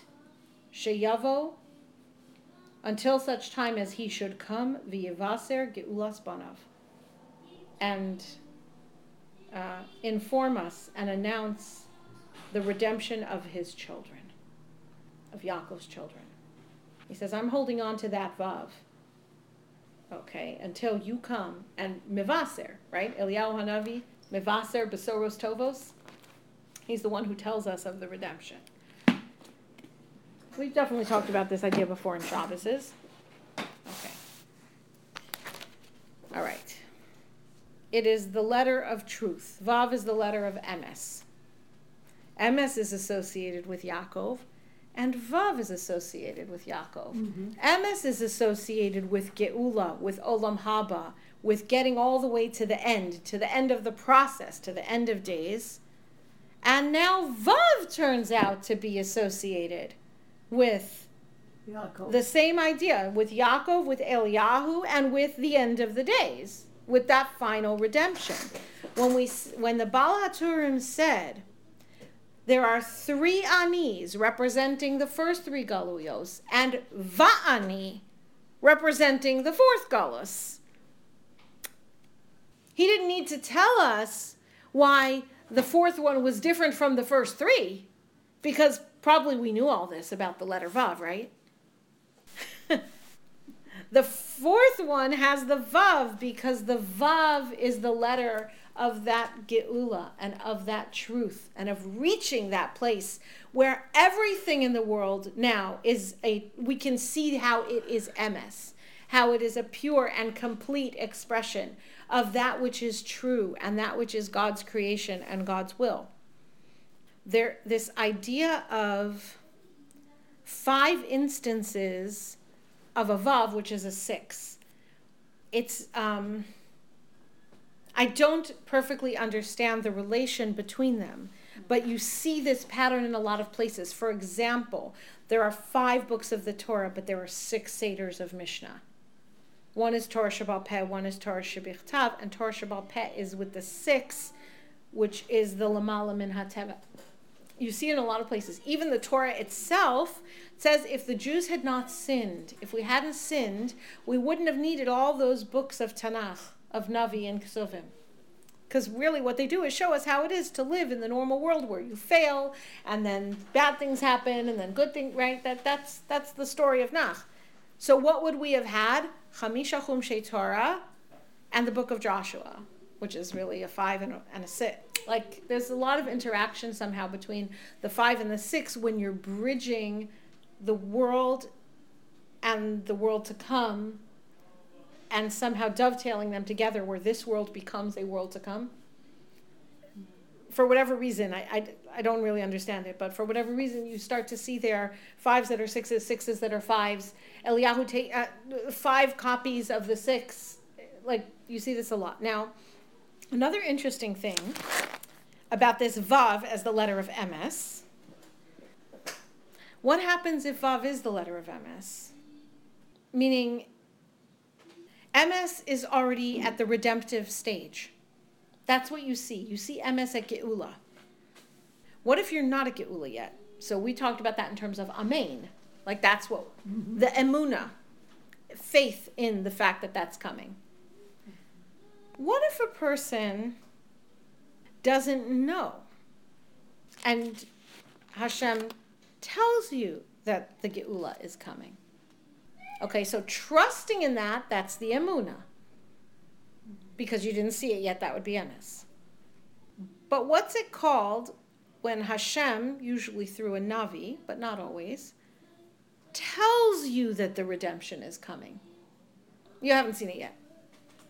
When he tells you about redemption, when you are behaving in accordance with the knowledge, it's called Amen, Aleph Mem Nun. Mm-hmm. But what's it called when Hashem informs you of it? That's called Os, Aleph Vav Saf.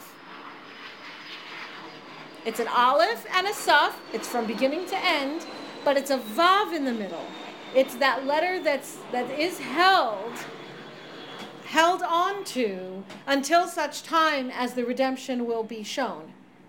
That's called Os. Now I'm going to give you examples of how that's called Os. Ki yakum bekir bechanavi o cholem. Whoops, I did do the rest of the pasuk, didn't I? Haha, no I didn't. Word. Hold on. It's like, don't even get to the word we need. Okay. This is in Parshas Re'eh, not the very beginning, Parak Yud Gimel. Pasuk Beis, let's see. Yeah, Pasuk Beis. Ki yakum bikir b'chanavi. When there shall arise within your midst a prophet, o cholim chalom, or one who dreams a dream, v'nasan elecha os o mofes, and he shall provide for you, to you, an os or a mofes, a sign or a wonder. Okay. Now, this is talking about how do you know if a prophet is true or not. This is what the Torah is telling us. The Ramban asks over here, as do many of the Meforshim, what's the difference between an os and a mofes? A sign and a wonder. Kind of sounds the same. What's the difference between a sign and a wonder?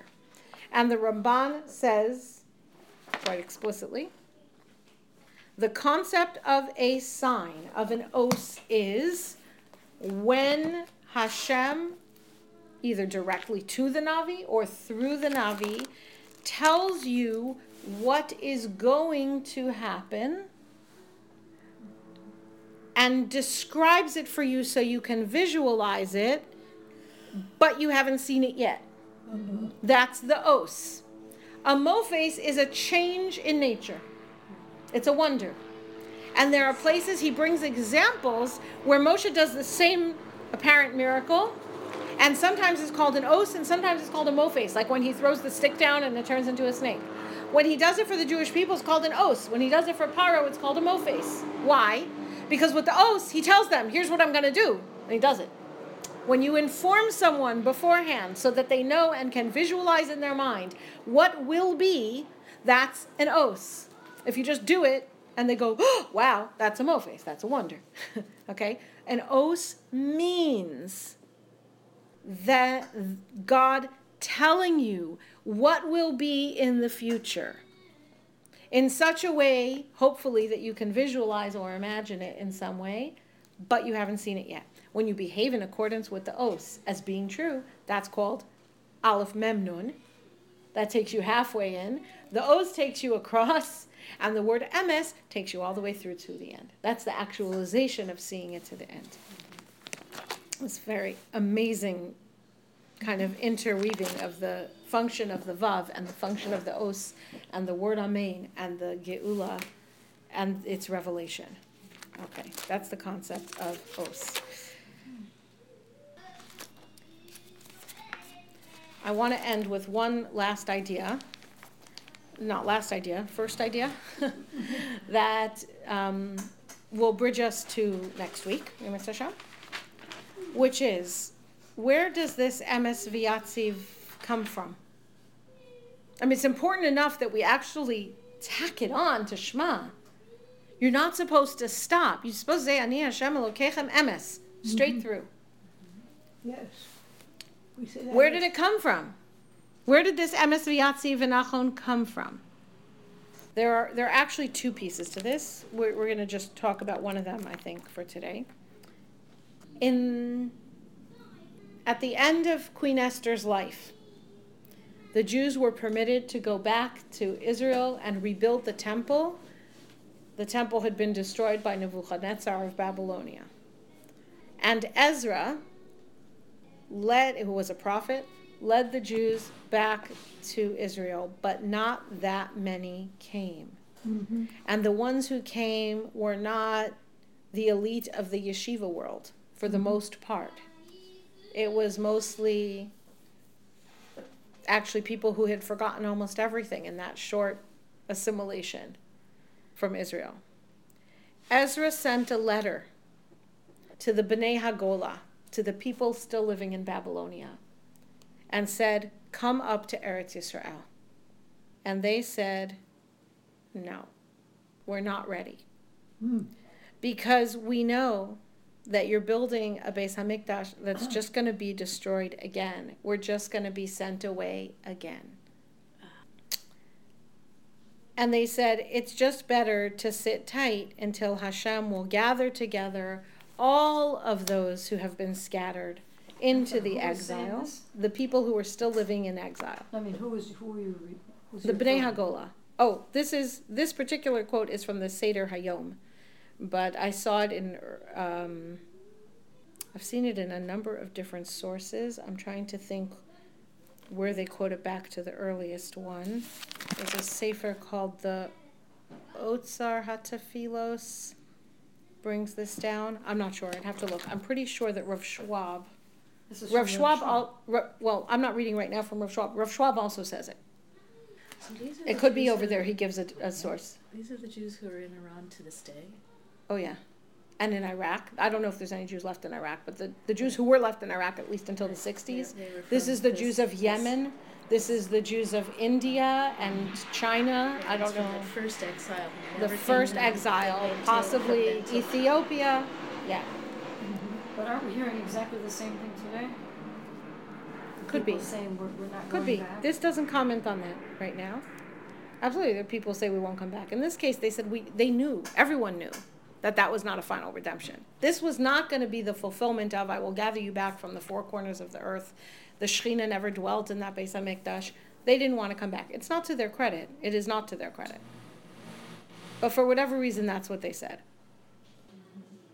They said they'd rather stay there until the final Geula would come, the true Geula. However, this then calls into question their emunah. Oh, it's really nice to say that, but what do you really believe? Meaning, the fact that they are not rushing back from exile, you can always give it a good face, right? You can say, oh, well, I want to wait for the real Shekhinah. But that's just an excuse. You don't want to move. Yeah. You're living in your house. You're going to go to a land that's been destroyed. It's going to have to be rebuilt from scratch. The people in the time of Ezra were attacked by the Samaritans out there so badly that they had to work in shifts day and night, rebuilding the wall around the city, guarding and building around the clock, because if they stopped, everything would be torn down or they'd be attacked through the wall.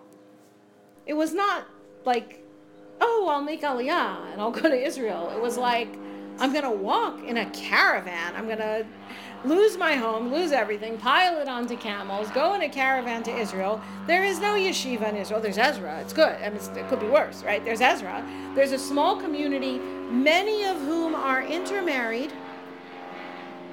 People who don't know the halachos. They don't know how to keep a Rosh Hashanah. They don't know how to keep a Yom Kippur. You can imagine that the more learned people were not in a big rush to run into that, to an environment where it's going to be all physical labor, a lot of danger, surrounded by really the lowest Amei Haaretz of the Jewish people in some sense.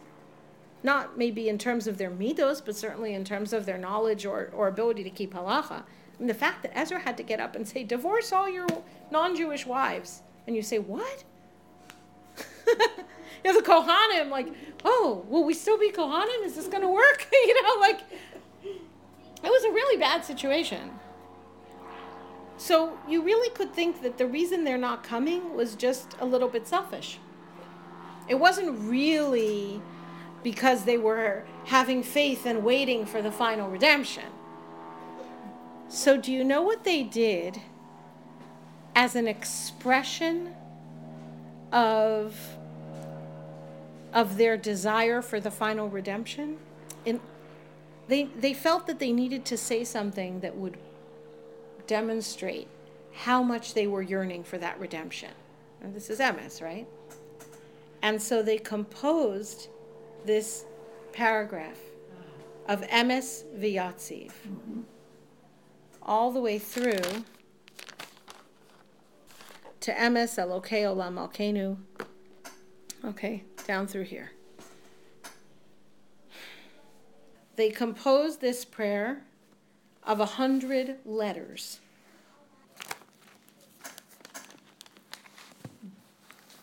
Why? Because this was at the same time. Ezra didn't just send to them and say, come back to Israel. Mm-hmm. He also made a takana, a decree. And the decree was that a person should say 100 brachos every day. It starts to get, okay. And so their response was, they sent back a prayer of 100 letters that says, yes, we accept your words. Yes, we are waiting the redemption eagerly. The fact that we're not coming is not because of a lack of eagerness for redemption, which, Judy, I would say is for most people what is the truth when they're just sitting in galus today. It's not redemption there, by the way.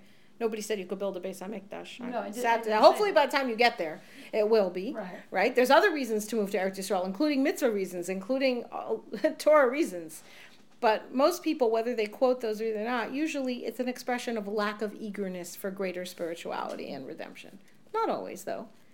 And this expression, they were accepting the takana of the 100 brachos, and they're also they're accepting what he said about coming back to Eretz Yisrael. They had reasons they weren't coming back. Maybe it wasn't the best decision, maybe it was, but it was not a lack of eagerness for redemption and spirituality that held them back. That wasn't the problem. And so they sent back to Ezra, Emes, v'Yatziv, v'Nachum, v'Kayam, v'Yashar, v'Naaman, beginning with the word Emes. Emes is the word of redemption. Redemption that is so imminent that it's there. Okay, so we're going to stop there today. And this oh, did you make it? Oh, you didn't have to walk up the side? Wow. Emes. Can I ask you my 3 questions that I've been saying until you turned yes. So we're going to, that's Emir Hashem. Next week we're going to start transitioning. Emes Malach Olam Malkeinu. I can't find the end of that. Mine ends with Atah So let's count it out. Yisrael. Okay, let's get. No, it's before that. What they sent is not as long as that. Here. You have to start at the beginning and count 100 letters. I started that. I believe he said it's Elokei Olam Malkeinu. Here, where it says V'Yatziv v'Nachom v'Kayam v'Yashar v'Ne'eman v'Ahuv v'Chaviv v'Nechmad v'Noim v'Narav v'Adir u'Mesukan u'Mekubal v'Tov v'Yafeh Hadavar Hazeh Aleinu Le'olam v'Ed Emes Elokei Olam Malkeinu. Oh, the very beginning. Yeah. Okay. Now, there's all kinds of interesting things about the end and how the number of the word kayam, the number of times it says kayam, and the number of times it says emes, and the number of times it references it. All these things some of them at least, all these things have meaning, and some of them we'll look at. We're not really going to do the whole Emes v'Yatziv because we said we're going to do Shema and then go to Shemona Esrei. But I think as part of our transition from Shema to Shemona Esrei, we will use the Emes v'Yatziv as the structure for that. Okay, question 2. You said it was 4 times ani, the 4th was va'ani.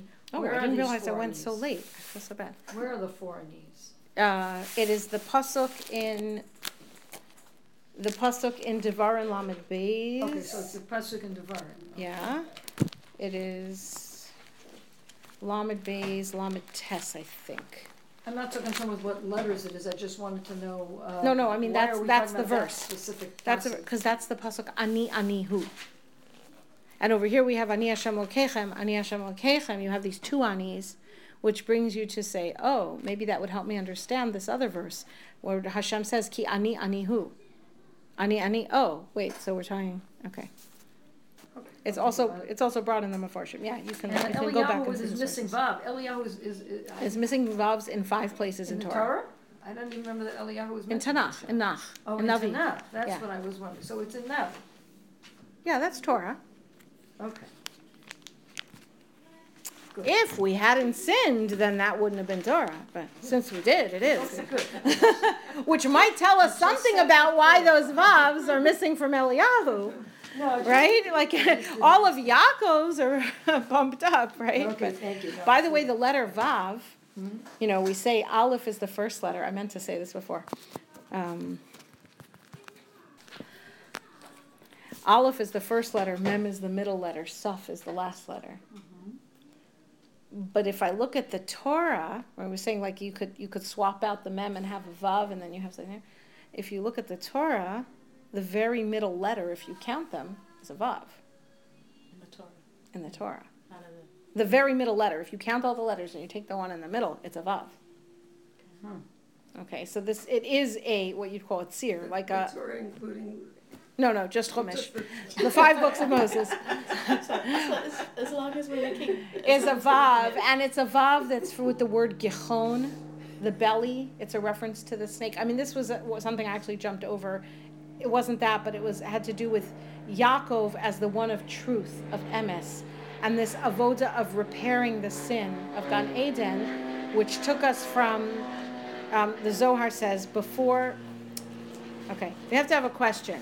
When Adam ate from the tree, from the Eitz Hadas, the tree of knowledge, Tov and Ra, now he's able to tell the difference between Tov and Ra.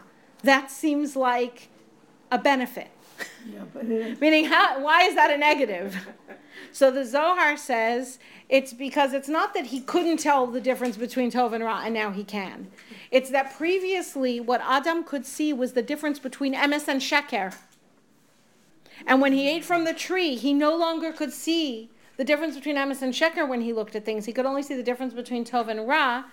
And Tov and Ra can be a subjective, right? There is a pure Tov, but it can be difficult for us to know what that is. So Tov and Ra is how we experience that which is actually Emes. Sometimes it looks like Ra to us, and sometimes it looks like Tov to us. But Emes and Sheker is that which is true and real. That's why beforehand he was able to name all the animals and give them letters and words that were true expressions of what they really were from their spiritual roots. And afterward, he couldn't see Emes and Sheker properly because it's all covered over by this layer of seeing things as Tov and Ra. Okay, so this, the correction of the Gichon, which is one big Vav, that's the middle of the Torah, right? Turns on that, and the correction of that comes also through in Yaakov. Meaning that's what plants the seeds in all of the Jewish people. In himself, Avraham with the Chesed, and Yitzchak with the Din, and Yaakov with this completion of Emes. That Emes is a correction. It's a correction and a reperfection of what was lost in Gan Eden. And so again, Yaakov there holding on to the Vav until such time as he can let go of it, so to speak. And then it's Emes. Then it's there and ready. So sort of Yaakov with the Vav is only en route. It's poised. Yaakov without the Vav is actually a more complete Yaakov in a funny way. Is the Yaakov of Emes. Yaakov without the Vav is more. Is the that's a perfected Yaakov. The Vav in there is an intrusion, and he's only holding on to it temporarily. That Vav is where it's an os. It's a sign of what's going to be. But you were informed, but you didn't see it yet. Oh my. So it took us 27 months to learn Shema. Is this class? So we So said this that's is all class 27 99. letters. Is that? No, Is it's it? only 88, 98 unless you count it. No, but so that would make today 99 then. No, it would make it 98. So I have to look back and check when I At was least all at you gave me 98. was through 97. Could be. 94, 5, 6, and 7. Well, this no, was a you gave double us one class. extra one I didn't play. There was That one where I Volga. learned. Yeah, that was just me and Mrs. Khan learning, but I did repeat the parts that I read. Most of them I read in another class But the next week. Did you count that? There was no number. No, on that doesn't get a number. Okay, doesn't get a number. Today was a double class. So Today was maybe definitely a 99. double class, a little more than a double class, If you I'm want to do afraid. 99, No, yeah. it's beautiful. That's So okay take it to because the we have a store. transition next week. Oh, do we meet next week? Yes, next week, Next but week we'll is start transition. transitioning to Shmona Esrei next That's week. going to be very interesting. Wait, Sharon's not Very going to be here. Is the Exciting. transition? We'll try and make sure you get the recording. Yeah. Wow, it's been an awesome journey. Nice very good. We really- I'm just trying Thank to you for have to review it now. taking us with Posting you. this. Yeah. The So transition. help yourselves to some I'm really brunch. looking forward and- to understanding how Shemona Esrei is Ein Od Milvado when it sounds, a lot of it sounds very down to earth. Yes, Like, help my friends get well, things that's like right. that. Well, So, I think you could already extrapolate from what we've said so far. We could probably already extrapolate out. But that's true of a lot of things, like Rashi. You know, if you would understand him deeply, then you could extrapolate out everything you needed to know. If you understand Chumash deeply, you could pretty much extrapolate out everything you need to know. But I think we've already, in a sense, laid a foundation to that. Shema is laying the foundation for that. Brachos is the foundation of everything. We learned that in Brachos. It was the handles with which you can carry. It's the foundation of everything, the yisod of everything. And the yisod is not the goal. You know, the foundation of a building is not the purpose of the building. You wouldn't say once you have the foundation, you've got your building. On the other hand, a building without a foundation is not a building. So you need to have the foundation in order to have the building. The goal is the building. The foundation is in Brachos. We build another story onto it with Psukei de Zimra. We build another story onto it with Shema. Now we're ready to get to the high objective, which is Shemona Esrei. At some point, that's going to head us step down, because we've got to take it back out with us. Julie, could you open But I have a the door? feeling that's a little ways away, open the door. given how long it took to do Shema. Yeah, I have a feeling this could take a number of It could years. take a while. Yeah, a little bit. So.